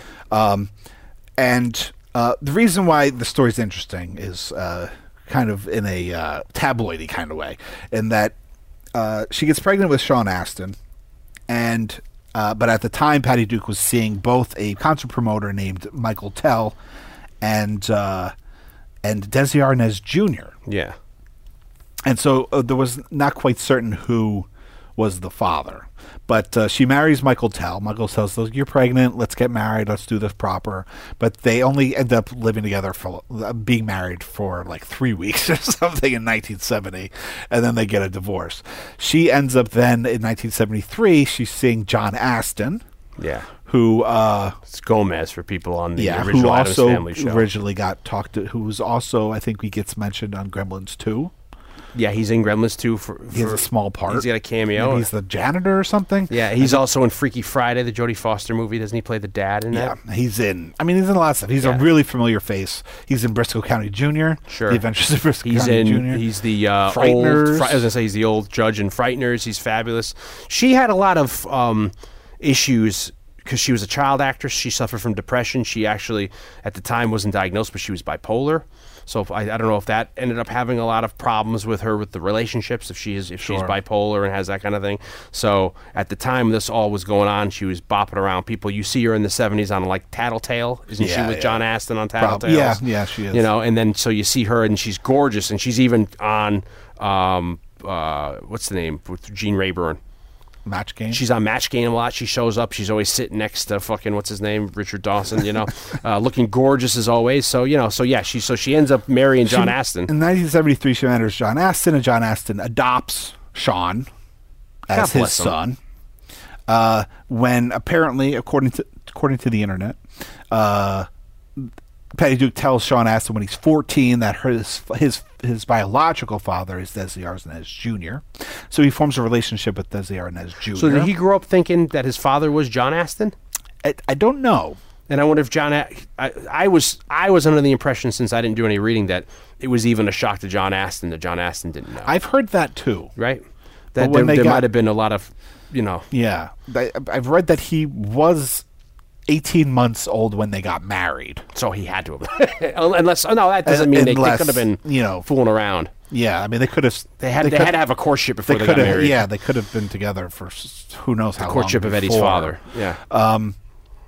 And so then he believes that Desi Arnaz Jr. is his father, so he forms a relationship with Desi Arnaz Jr. And then at some point, apparently in his 20s, he's somewhere and he runs into somebody who's related to Michael Tell. No, do I keep cutting you off? But didn't we talk about Desi Arnaz Jr. recently too? I feel like he came up. I don't remember. Is his mother Lucille Ball? I believe so, yeah. I feel like we brought him up as a producer or something of something. We very well could Yeah, have. okay. All right. I thought he was instrumental in something we watched that was 70s or something. I can't think of it, Okay. what it was, but Yeah. he very well could have been. But so he runs into a relative of Michael Tell's, and that person says, "Oh, I think we're related." And so this plants the seed in Sean Astin's mind, like, wait, like maybe this other guy's my biological father. So then, And what year was he in Goonies? I mean, I'm sorry, how old was he? You think he's about 9, 10, 11? yeah, maybe. So this is all happening like post Post-Goonies, Goonies. yeah. Yeah. So this is, him getting into But at adolescence. this point, he's in his 20s, so this is Oh, okay. This is when he's in his 20s? yeah, that he runs into this person. And so then he gets a DNA test and finds out that Michael Tell is actually his biological father and not Desi Arnaz Jr. Did Patty Duke know? Maybe not. Oh, Jesus. But apparently he stayed very close with, obviously, John Astin, who he considers his father. God bless John Astin, everybody. And they ended up divorcing. Yeah. Patty Duke and John Astin. Because and then he stayed close with Desi Arnaz Jr. Sure. And then formed a relationship with Michael Tell. And then also had a very great relationship with his stepfather, who is a guy named Michael Pierce, maybe? Sure.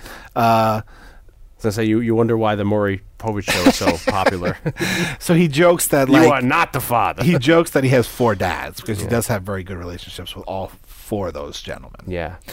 So that's just an interesting little And tidbit. she passed away, Patty Duke. Bless Yeah. her soul. She died about 5 years ago or so. Yeah, But I felt like she suffered from alcoholism and she had some other things going on in the 70s in those years. A lot of people who end up being, child actors from a young age. There was a William Castle movie that was on Svengoolie recently, and she cameoed in that.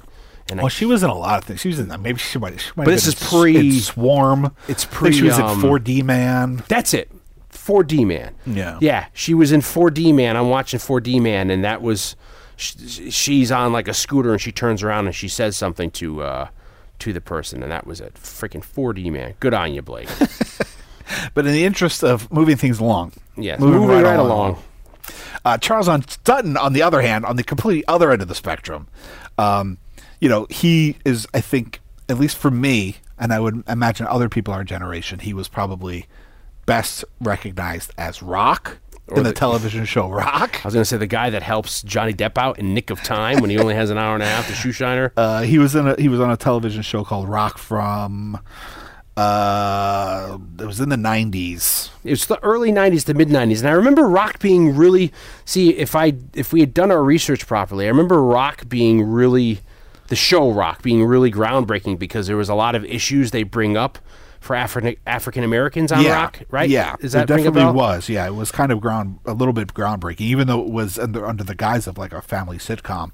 It was it did, I think, push some boundaries. Yeah, they talk about issues that have never been talked before in a non-comedic kind of a From way. 91 to 94. Okay. But and then he was also in Alien 3. Just a Rock, little bit before that, Charles S. Dutton. But he was in a lot of stuff. He made a Cat's lot. Eye, He we was said. in a lot of television shows. He was on an episode of Cagney and Lacey. Yeah. He was in Cat's Eye. He was in Crocodile Dundee 2. He was in Jackknife, which I always bring up with Jack, with Ed Harris and Ed Harris and De Niro. and De Niro. Shot in Connecticut. Alien 3, Menace to Society. But Menace to Society, sweet.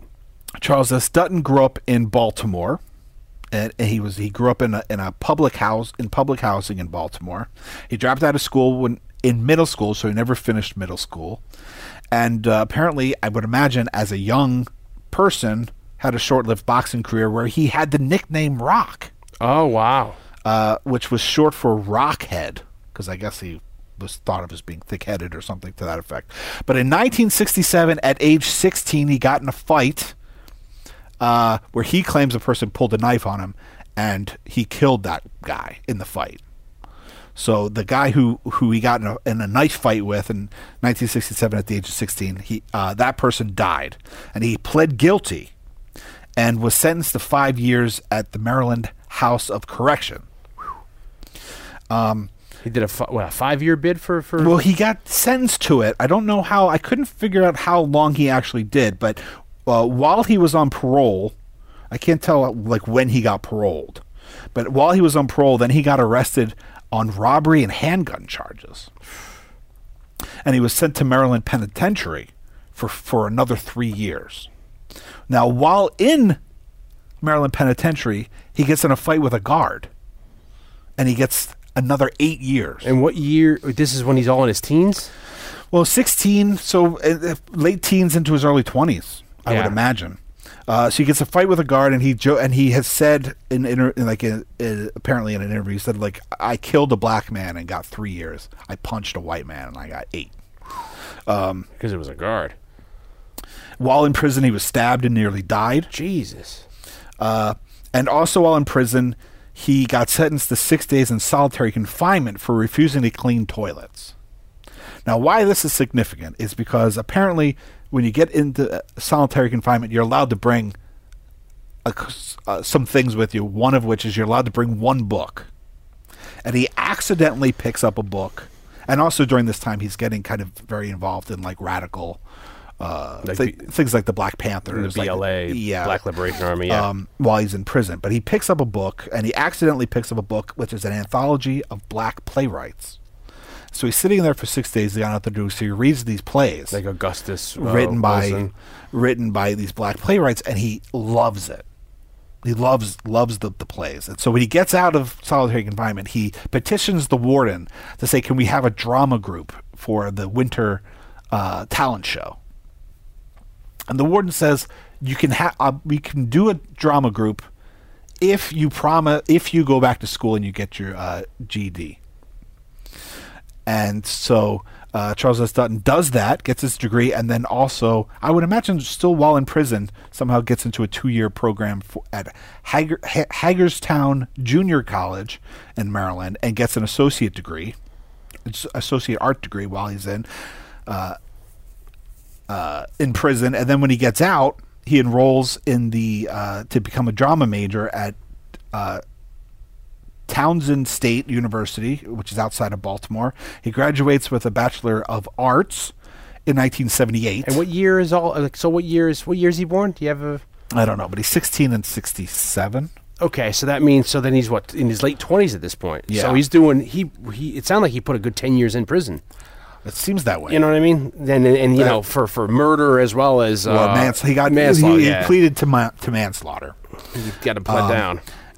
So then he gets a bachelor, a BA, and a bachelor's degree in drama in 78, and then he gets a master's degree at Yale School of Drama in 1983. Yeah.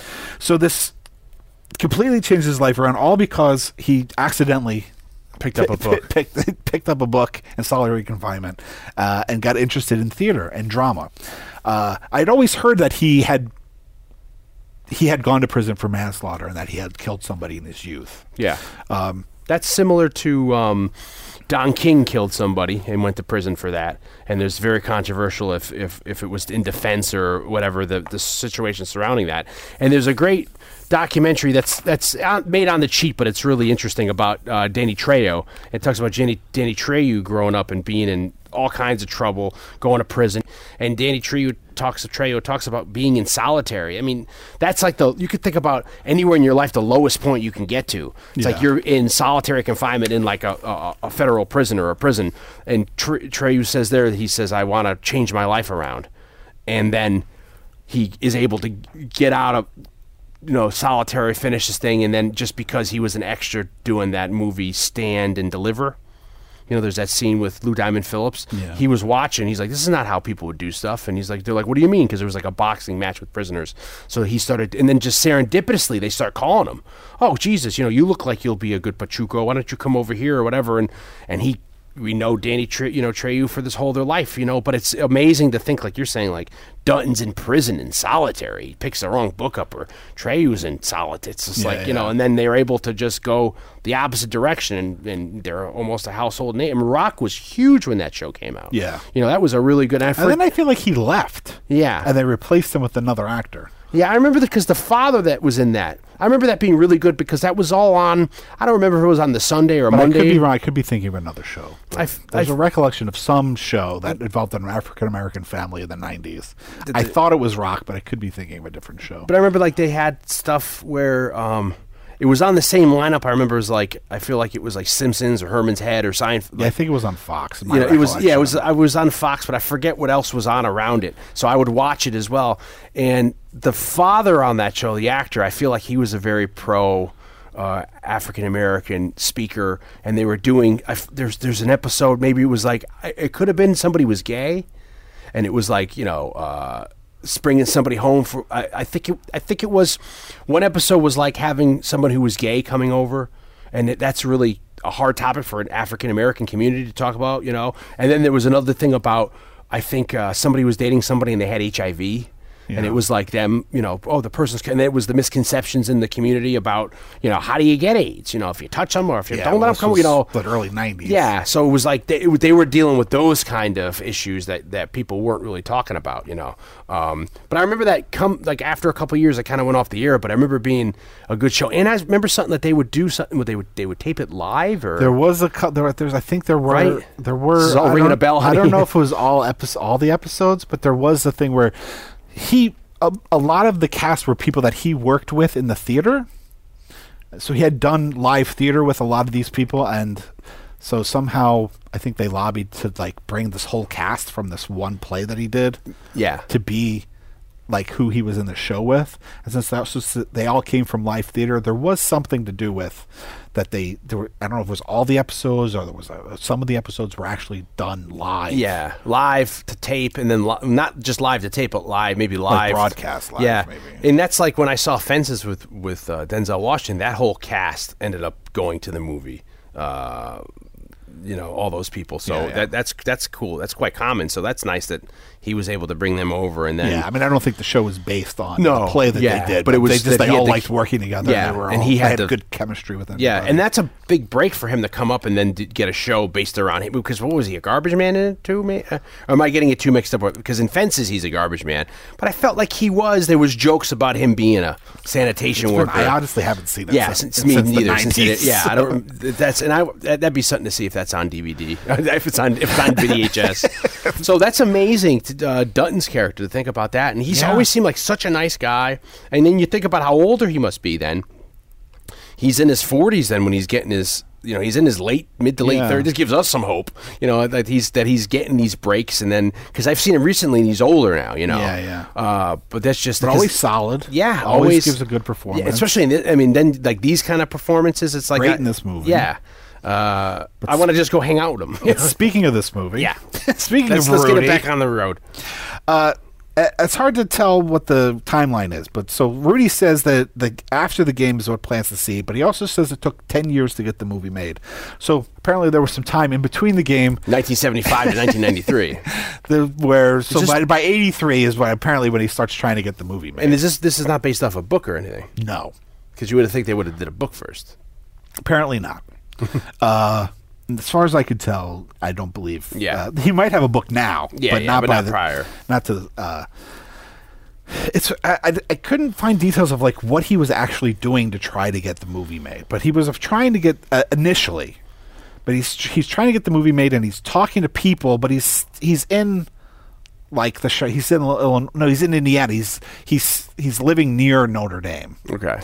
And he's doing, I can't tell what steps he's doing to get the movie made, but one of the steps is that he keeps on bugging Notre Dame. I was going to say, I want to make this movie.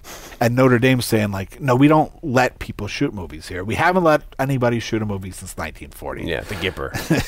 And we're not going to let you shoot a movie here. So he bugs them so much that they, apparently, according to Rudy, they make him sign a letter that says, I'm not going to bug you about shooting the movie anymore, with penalty of that he'll be banned from the campus. Well, I was going to say, at what point are they just for fuck's sake, we let you in, you ran, you got to just leave us alone. You got we gave you the shirt, we gave you the ring, we gave you the jacket. So apparently, I think he has certain people that he's dealing with in Indiana and he's also just working average jobs as a car salesman or this or that. He just has has jobs, but I guess he's kind of focused now, which I think, it's the other thing that people like.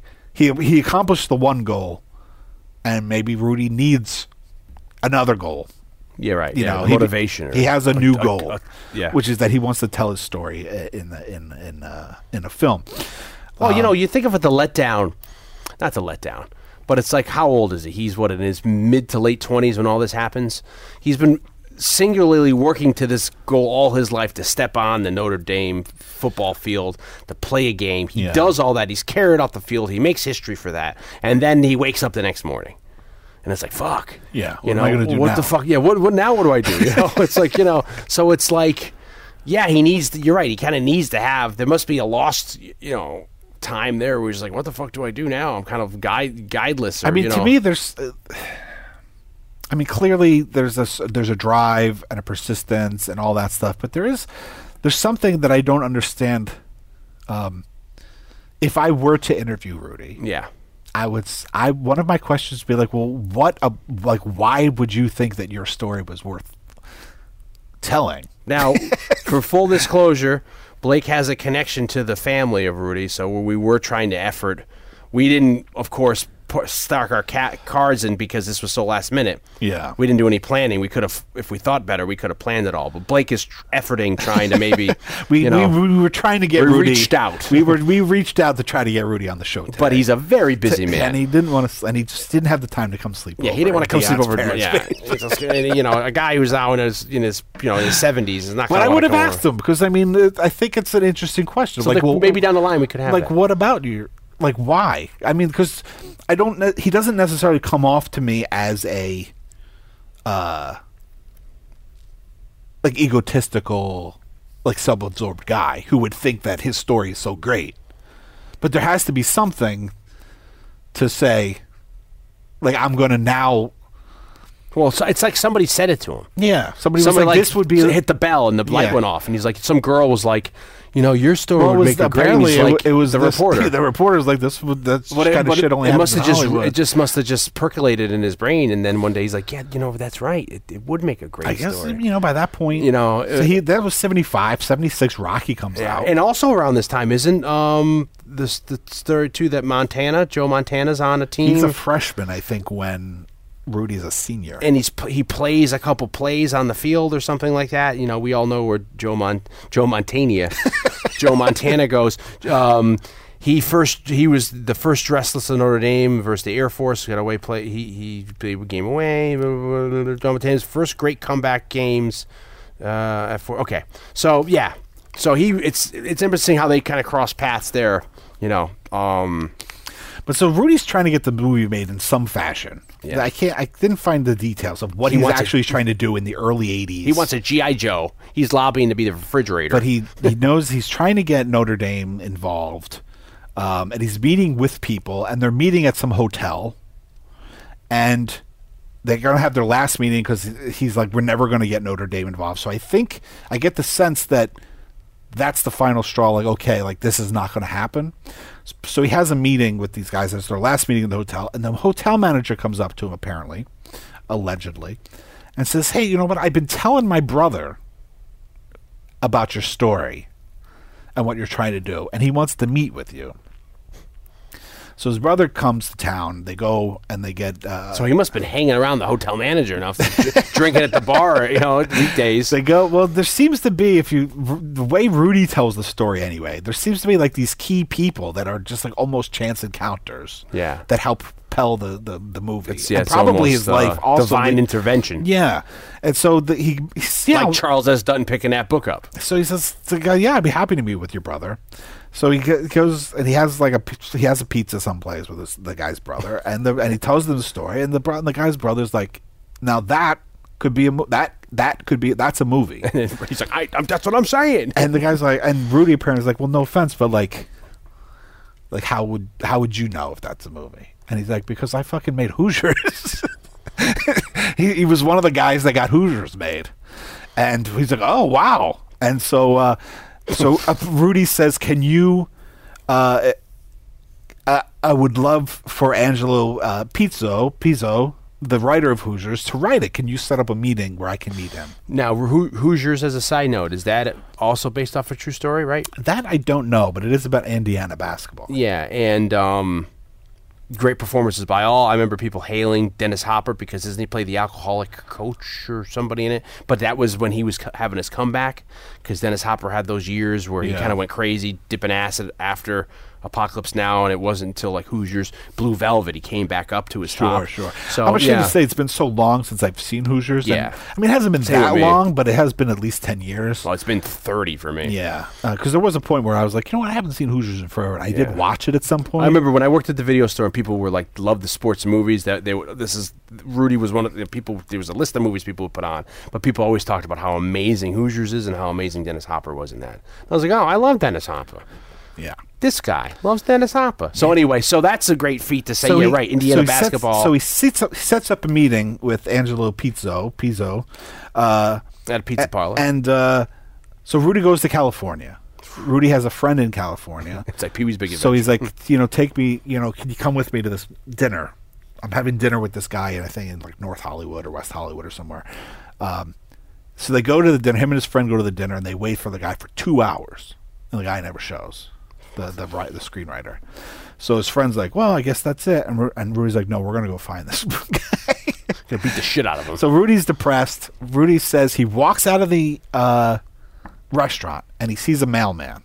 The mailman looks at him and like smiles or whatever because he's friendly. And Rudy walks up to the mailman. He's like, you have no idea how much I needed that smile today. And they start talking and they start chatting and the guy's like, where are you from? He's like, I live in Indiana. And the guy's also from like the Midwest somewhere. And he's like, oh, that's interesting. They start talking. And so the guy's like, so what's going on? And he's like, well, I was waiting for this guy. And the mailman's like, I just delivered that guy's mail. And I'm going to break federal law and tell you where he lives. I'm not supposed to do this. Yeah. But I'm going to show you where this guy lives. Just in case you want to go murder his ass. So Rudy walks up to the guy's house, walks up to Angelo's house, knocks on the door. Angelo answers. He's all disheveled. He's like, my name's Rudy. We were supposed to have a meeting. And he's like, oh my God, I'm so sorry. I was up all night rewriting the script. I lost track. I apologize. He's like, but I'm going to save you some time. I'm not going to do it. I wrote Hoosiers, which is about Indiana basketball. I don't want to be typecast as the Indiana sports guy. I'm going to save you time. How fucking defeatist. I'm going to save you time and say no. And so Rudy says, well, come, get dressed and let me take you out. And he's like, I'm not going to do the movie. He's like, don't worry about it. Like, okay, I get you. You're not going to do the movie. I've heard this all my life. But so, in typical Rudy fashion, he's a mover and shaker. He talks about he befriends this guy over 2 years. He forms a relationship with this guy. Really laying the groundwork. He put a foundation in over 2 years, and they become friends.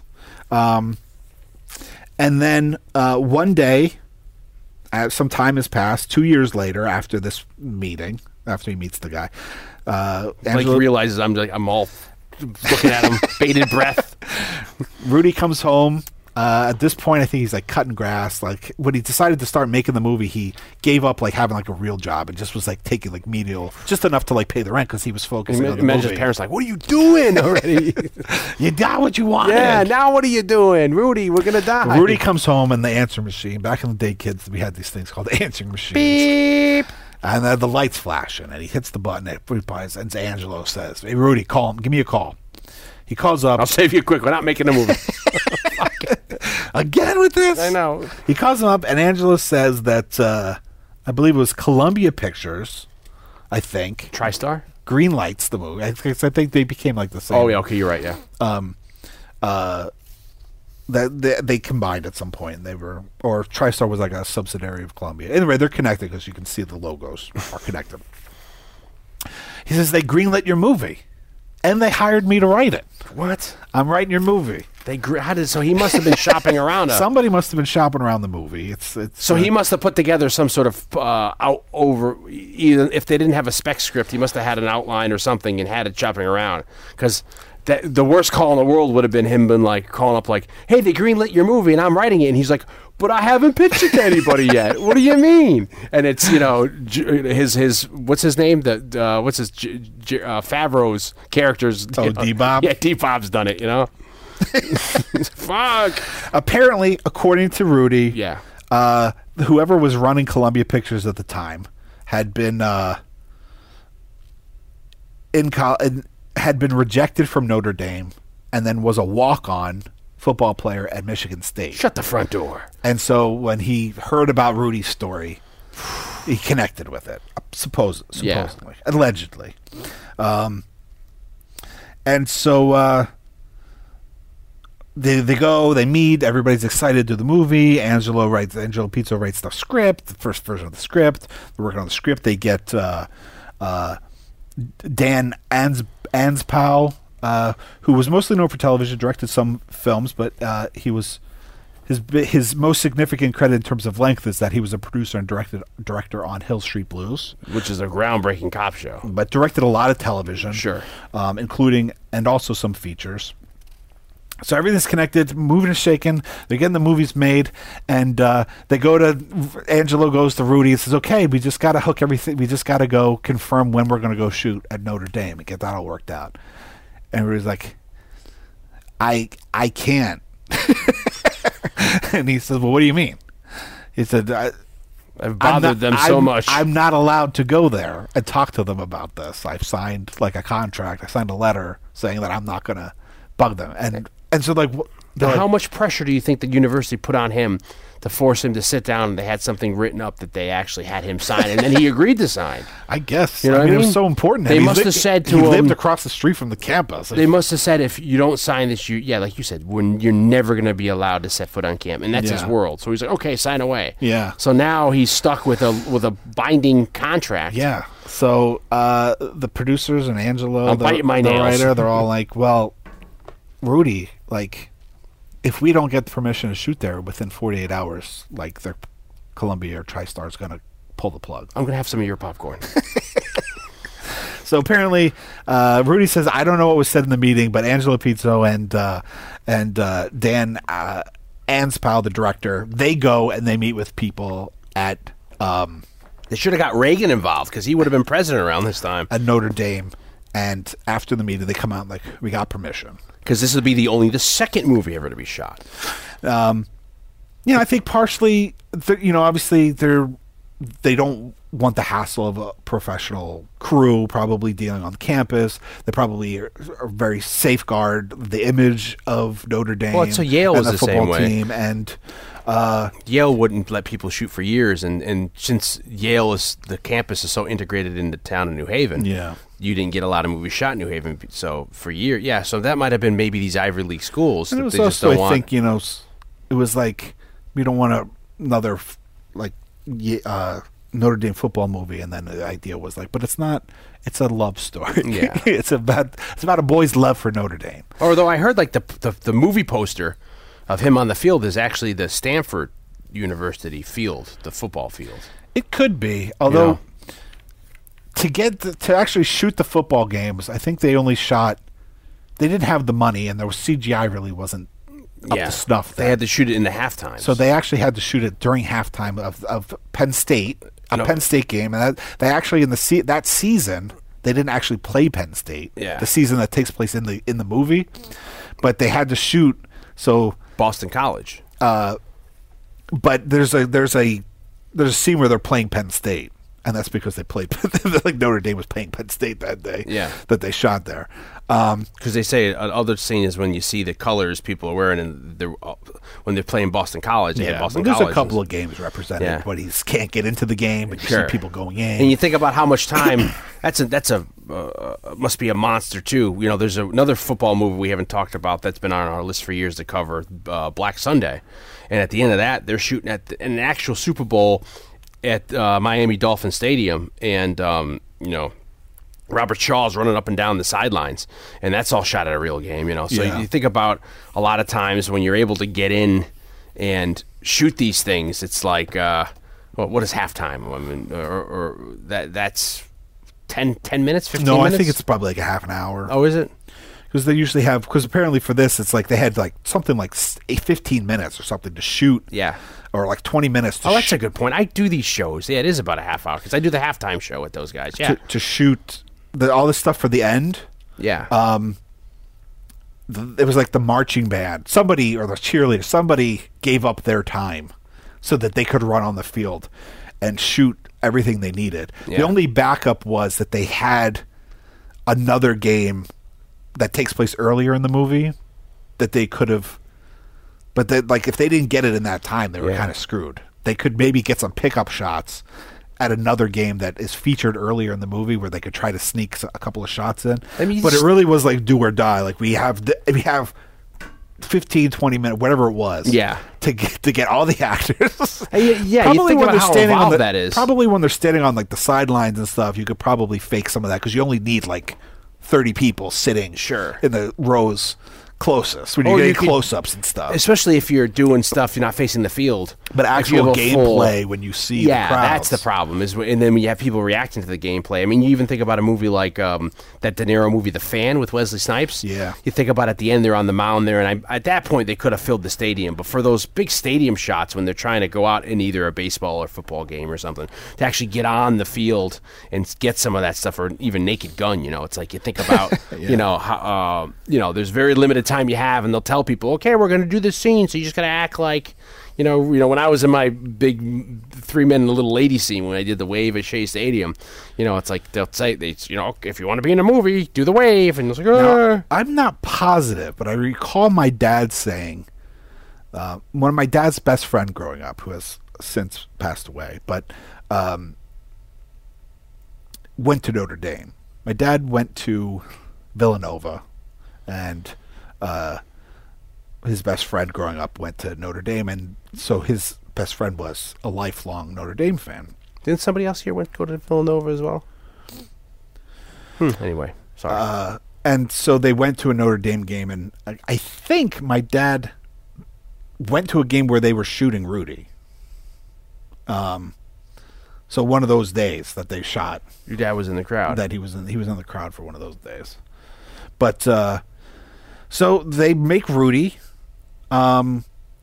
They get the great Jerry Goldsmith to score it. Well, this is half the movie, I think, that is this soundtrack. It's like, again, if I go back to that Crunch Course Sports Illustrated documentary thing, the music in that is epic. It's almost like John Barry. Sure. And I think a lot of these movies, especially, I mean, this Rudy music that Goldsmith's done, it's even used. John McCain and his 2008 presidential run is using it when he accepts the It's been used in trailers at the RNC, tons of movies. So it's like sometimes when they do the trailers for movies, especially early on, they have to either write new music or they pull cues from other things because the music for the movie isn't written yet. Yeah, so you'll have like Terminator 2, but you'll have the aliens to score or something. You just get temp music to fill it.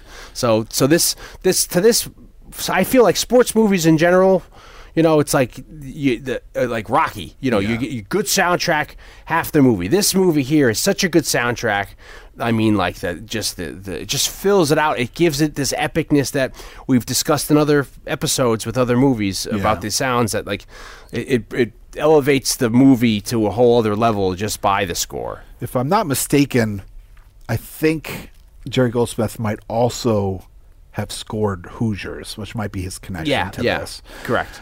He'd worked with the two of them before. We've talked about Jerry Goldsmith in the past. Unfortunately, I feel like one of the last times we talked about Jerry Goldsmith was on the Shadow episode where I was talking about how I actually didn't like his score for that movie. Yeah. But you make it clear in that's an oddity because you're a big fan of Jerry Goldsmith. Yeah, and I know people do like that score. Yeah. It's just for me, I remember saying like I equated it to Elfman's score for Batman where there's like a very definite like theme. Yeah, you need. Yeah, well, we said that you need to have that one and for me, superhero theme. I felt like the overture that was lacking. Yeah, but Jerry Goldsmith, as someone who has interviewed 30 plus composers at this point, that means scores. You've interviewed scores. I've interviewed scores of composers. Yeah. Jerry Goldsmith is one of the people that's most consistently brought up by composers as being one of the greats. I often say there was like when we did Fistful for a few dollars more, I probably said, if you have a Mount Rushmore of film music composers, Ennio Morricone would be on there. Jerry Goldsmith would also be on there. It'd be like John Williams, Jerry Goldsmith, and Ennio Morricone. But Jerry Goldsmith is iconic. Anything going back to his score for Planet of the Apes. Yeah, sure. Is one of the great scores of all time. Alien, he did the score for Alien. Jerry Goldsmith was a genius when it came to film scoring. He passed away, I want to say, within the last 10 years.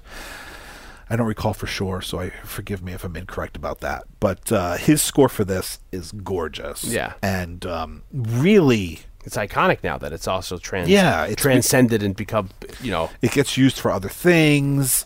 It's beautiful. It does what it needs to do. I feel that everybody in the movie is really good. I think all the performances are really great, but his score elevates everything. From a political point of view, if John McCain's going to take that in 2008 and use that for his acceptance of the nomination at the RNC, they're specifically using that song and that because people are going to recognize that and make the association. So that's how iconic it is. Even if it's not on a conscious level, on a people subconscious level, I know they're going to react. Yeah, it's like using Eye of the Tiger, or using the what's his name, Conti's score, other elements of the Rocky.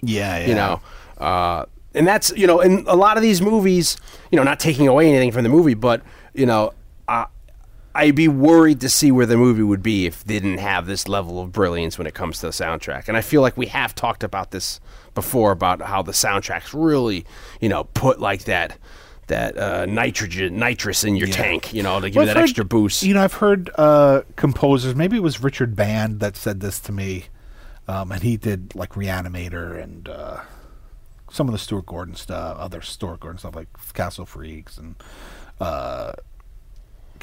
and From Beyond, and he's best known for horror, but he's done a lot of other things and is super talented. But he said he always felt like, it's what takes a two-dimensional medium and makes it three-dimensional, because it does add a level of like emotion and sentiment to a movie that may not be there, or it definitely enhances whatever drama or action or suspense.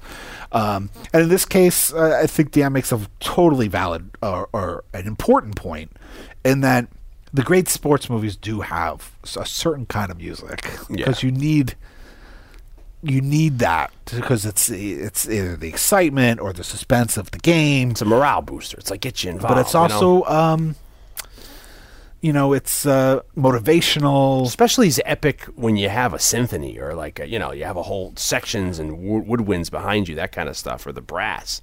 So, in a way, the story of getting Rocky made, like Rudy worked really hard to get Rudy made, and it's, like I said, it's since become, a classic for many people, and like Deanne said, an old friend of his considers this his favorite movie.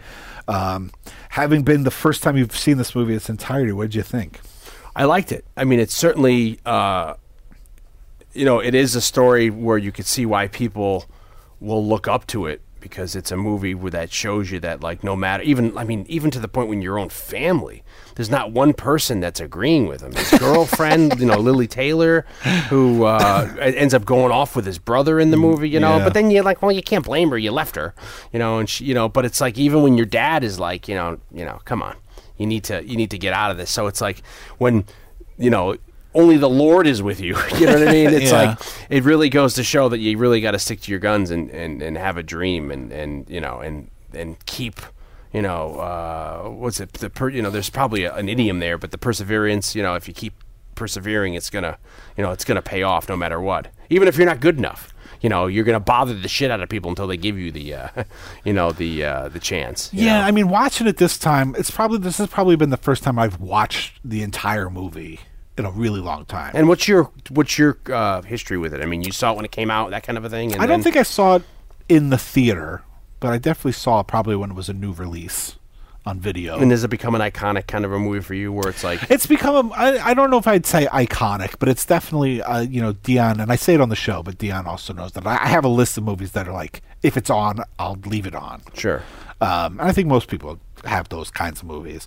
For me, it's a lot of like like music movies, not necessarily musicals, although some musicals, but movies like Rockstar with Mark Wahlberg, or The Rocker, which is this like goofy rock and roll movie, or Almost Famous, or anything that like those kinds of movies I watch. Sports movies are often those kinds of movies, and often comedies because they're light. And but this is definitely a movie when it's on. Even just recently, before we decided to do it on the show, I had watched a huge chunk of it on television because it was just on, and I left it on. And it lends itself to television, In a lot of ways, watching it now, there's I don't know how to describe it for me, watching it in its entirety. It's definitely like kind of longer and slower than I remember it being, and that's not necessarily a negative. It's just that there's like a lot of things in it, like, because I hadn't seen it in its entirety for so long, I completely even forgot that there was a whole section about it of him as a kid. Yeah. You know what I mean? Because I hadn't seen the beginning of the movie in Lord knows how long. Well, you see, that kind of a thing, that first shot of seeing the steam, the factory, and then seeing, like, them playing football. I mean, growing up in the Northeast in those kind of towns, the factory towns, that look like, it's like a Christmas Story. That looks like to me where I grew up. Those kind of houses, those kind of baseball or football fields that they're playing on, the streets, the snow and all that. That looks like they shot it where I grew up. So like I automatically, adhere to that because it looks like, it looks like my suburbia, post-war. And even when he gets to mid-century, even when he gets to like Notre Dame, it feels crisp. Yeah, the air feels. Yeah, when it's autumn, you can see, it's really not, that the they have all the leaves down. It's very, the changing of the seasons. I think what I'm reacting to as I think about it now is that it's an atypical structure. Yeah, because you have like the first act, and then when like his friend dies and he decides to get on a bus in the middle of the night. He feels driven. Then we go into Act 2. And then we have like a very long Act 2 that kind of culminates with him getting accepted into Notre Dame. But then, so then the third act is like him gets into Notre Dame and he wants to make the team. And he makes the team. But then like there's a fourth act, which is that like he has to dress and get to play. So it's not a typical like 3-act structure, which is kind of what we're kind of used to watching in most like Hollywood movies. Yeah. It's more of an odd 4-act structure, or maybe even something different than that. I'm just thinking off the top of my head, like those seem like the big act breaks where things are changing and we're going into like a different part of the story. And I remember when we covered Dirty Harry, you brought that up, that to you seemed like a 4-act structure. Remember, you thought the movie would end when they capture the bad guy, but then there's this whole other act where he gets caught out again and you got to go after him again. Like, and those sometimes are fun. And it's not a negative in any way. In some ways, it is fun or just interesting. Yeah, it's intriguing because it's a different way of telling. Because usually, I guess 95% of the time, you have that typical 3, or you can even save the cat where you can tell the beats of a movie. You can kind of break up where things usually. Yeah, because typically like the story would be like he needs to get on. If you're going to talk about taking it out of the realm of true life, like you would maybe make a movie would be about him getting on the team. Yep. And then getting to play. Or it would be about him trying to get on the team. Yeah. Here it's like we have all these different sections trying to cover this guy's life.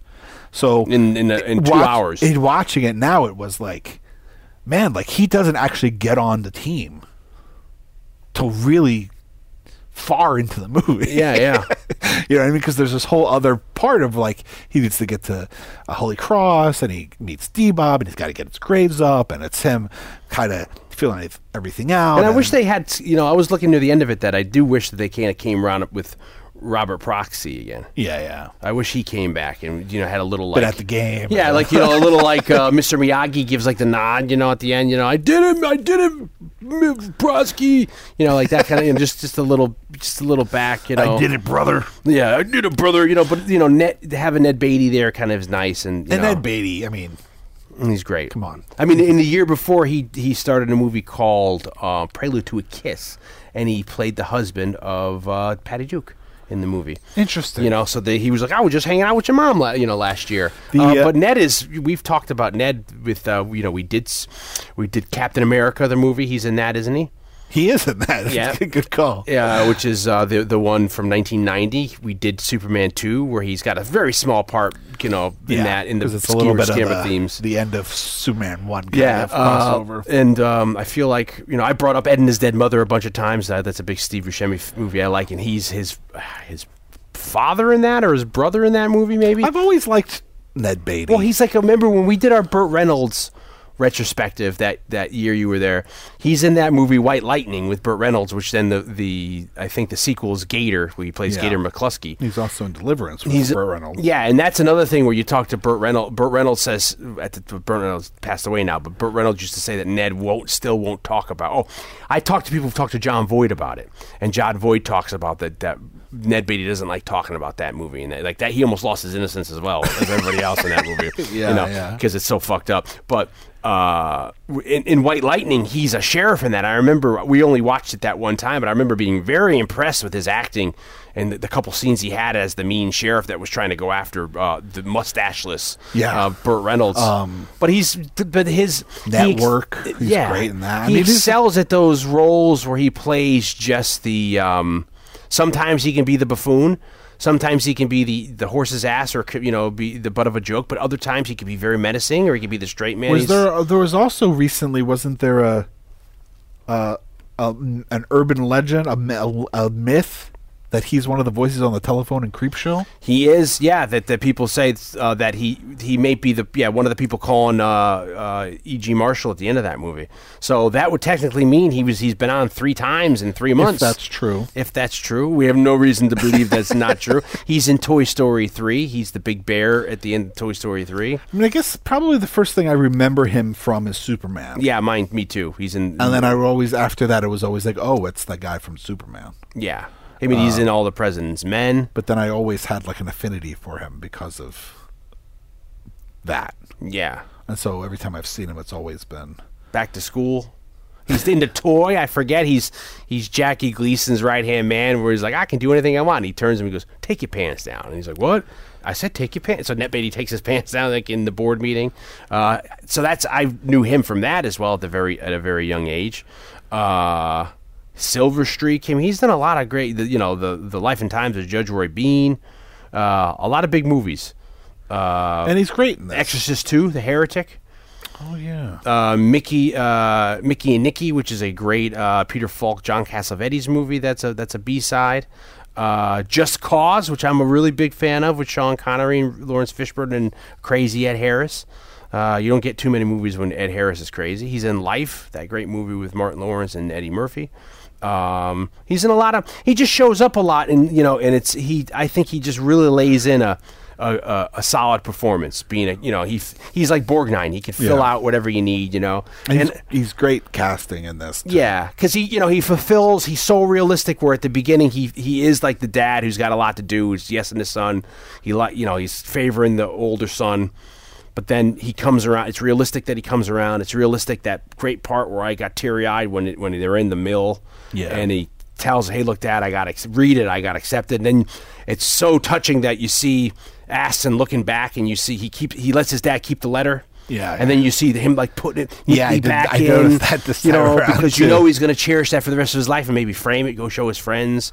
I did think, though, in that scene that, like, he should have taken it out of the envelope for him, because he takes that over, and then he's trying to figure out how to unfold it, and then it's upside down, and he's got to turn it. It was like give the guy for fuck's sake. He's in it's that dark. He's in the office. It's in the still. His eyes aren't adjusted. It's funny that there's Knights of Columbus Hall in Hamden, Connecticut, where I had to go back to.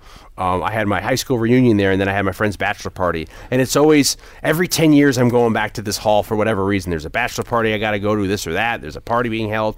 And in the front of there's a regular bar that you can just go on a night and just hang out in. So when I went to my high school reunion 2 years ago. I was going to the bathroom. I passed the doorway and I looked and I saw this bar. I go, wow, there's a bar up front here. Who knew? On the street. And I was like, oh, okay, that's, and it fascinated me, like, who are the regulars? There was no girls, there was just some dudes hanging out with some, it's like 5 guys. And I was like, wow, that's interesting. So then 6 months ago, I went to a bachelor party there, and I remembered, I was like, hey, I want to go check that bar out. So I went to the bathroom, so I walked into the bar. I was like, hey, how are you? I ordered a beer.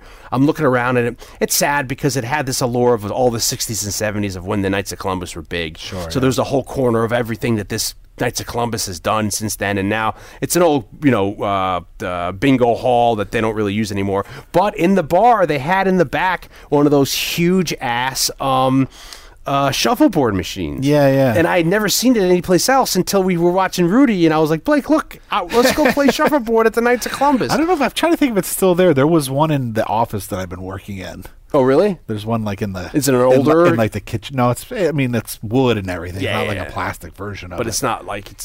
This one had like stuff on it. Like they haven't used it in a while. I wanted I'm going to plug this in and like use it, So we talked about the music. We talked about the I would the say people in that it. 2 of the producers, Robert N. Fried, he went on to... he produced stuff before this, but just picking out things that I think are notable for me and our audiences. We produced So I Married an Axe Murderer, the 1998 Godzilla movie with Matthew Broderick, and the Boondock Saints, and also Kerry Woods. He produced Things to Do in Denver When You're Dead. Love that movie. He produced Swingers, which... which unites Jon Favreau and Vince Vaughn. Which we haven't brought up that this is Vince Vaughn's first performance? Maybe in a feature. He's in an episode of 21 Jump Street. Yeah. And he's great in this movie because near the end of it, he's an asshole, but I feel like near the end of it, he comes around. He gets redeemed. He's like, we're doing this for Rudy. And it's like, oh, he's not really an asshole. He also produced Scream and Copland. No, we love Copland and we love Scream. Both these guys produced many other things too, but those were things that I decided to note there. Finish out Rudy's career. He, like you said, he became a public so at some point after the movie, he's also featured as a cameo in the movie. He's behind Ned Beatty. He's the guy that Ned Beatty turns around and like grabs by the jacket when Rudy goes out on the field. And he's like, I know, I lived it. But for the past X amount of years, decades, he's been a motivational speaker. I believe he lives in Las Vegas. And he's got kind of like a team, and he goes around and he speaks to whoever needs to be spoken to. Yeah, they gave him a couple awards. They gave him like they named an award after him. He got a 2007. They made the College Football Rudy Award, and that is for people who demonstrate the 4 C's: character, courage, contribution, and commitment. And then after that, he got in 2009. I think they started another awards. They've also done another award for him at some point. I think they have another college award named after him. For 2009, there is the Trusted Sports another. Okay, maybe it's the same award. And then in 2011, he got in trouble with the SEC. There was some sort of investigation into a security frauds connection of a business called Rudy Beverage, which he was a part of. Yeah. And he settled out with them, and he paid a fine on the FEC charges, which is nice that he didn't have to nothing tarnished. Yeah, I believe this is actually know a little bit about that, but apparently he just got involved with some. Yeah, it wasn't from bad people. Yeah, he decided to endorse a product that apparently was which happens to the best of us, So yeah, I really enjoyed. This was really fun, And like I said, I guess it kind of proves that you don't have to be a sports fan, so to speak, to enjoy these movies. Well, yeah, because I mean, whether at the end of the day, it's about perseverance and being up against, seemingly impossible odds. I mean, they're universal stories. Like I said, when we did Rocky, I was like, the beauty of Rocky is that like we're all Rocky. Everybody in that movie, like Adrian, Paulie, they're all Rocky. Yeah. And it's Rocky's the one guy that gets his chance, and we relate to it because we're all Rocky in our own story. Yeah. And so like we all have whether it's work related or relationship related or family related or just personal goals, for whatever. We all have, we're all, like I said, we're all the underdog in our own story. Sure. And so they're relatable, and when they're done well, they're timeless. Yeah. And this is just a great example of that. It's weird because it obviously takes place in the 70s, but just like the film stock and everything, and it just feels so 90s. Yeah. Well, I mean, it's the era of how even the pacing and the music cues. It is so. But there's something beautifully nostalgic just about that, because it's our youth in itself. Yeah, it's nice. I'm glad we did this. It was fun. Like you said last week, this was like a palate cleanser. It's kind of nice that we're getting in. We're going to get into the Christmas season, the holiday season. This is a holiday season kind of movie. It's kind of nice that we're doing something like this, and it's right. It's serendipitous with a lot of the, like we said, the sports stuff and all that. Family. You sit down with your family and you do stuff. Yeah. You either eat, you watch. And it's also, like I said, specials. I have an affinity for a lot of sports movies, so I'm always excited when we do one on the show. Yeah, and this was a good one because it's one that we grew up with, whether like Deanne had seen it until now in its entirety, but certainly was in the zeitgeist of our childhoods and growing up, and like I said, it's kind of it stood the test of time. It's fun as a great sports movie. I'm glad it gave me an excuse to watch it, which is great because I don't really get those a lot nowadays. Especially with these movies out of the 30 years old. I'm like, oh yeah, I should go check this out. We have a big announcement to make. We're now on Spotify. Yes. Which is awesome. So you got us on Spotify. You can check us out on iHeartRadio, on iTunes, on Stitcher, wherever you're listening now. That's awesome. You can always check us out on Saturday Night Movie Sleepovers for, our back catalog or special extras that we sometimes include with these episodes. We're on social media. We're on Facebook. We're on Instagram. We're on Twitter. You can hit us up there, like us, comment, retweet us if you want to get in contact with us, give us suggestions, or just join the conversation. That's always good to do there. Blake, you have a book out and some other things? Scored to Death, Conversations with Some of Horror's Greatest Composers. It's available on Amazon, from other book retailers, or from me directly at scoredtodeath.com. I'm currently working on a second one, which hopefully will be out within the year. And, of course, back episodes of Scored to Death, the podcast, and hopefully I'll get back to that soon with new episodes.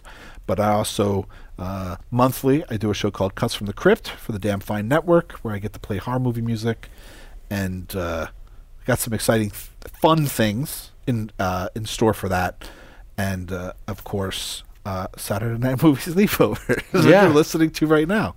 And, of course, my brother from another mother has his own book. Oh, yeah, that's me. I got a book, Blood in the Streets. You could get that on Amazon, on Barnes & Noble, wherever you get your books. It's available in paperback, ebook, and audiobook. I'm also writing another book, too, so that'll be fun. Hopefully that'll be out soon. And you can find me on social media, too. And like we always like to say, you want to support your local podcast or buy our book. That really helps us out. We'll be back in 2 weeks with an all-new episode into the holiday season, wrapping up 2019, which is going to be really exciting. We got some special things lined up, and we think you're really going to like them. So we'll see you in 2 weeks, and if you want to hear us before then, go check the back catalog out. We got 169-plus episodes sitting there waiting for you to listen to if you haven't heard them. So we'll see you real soon. Later.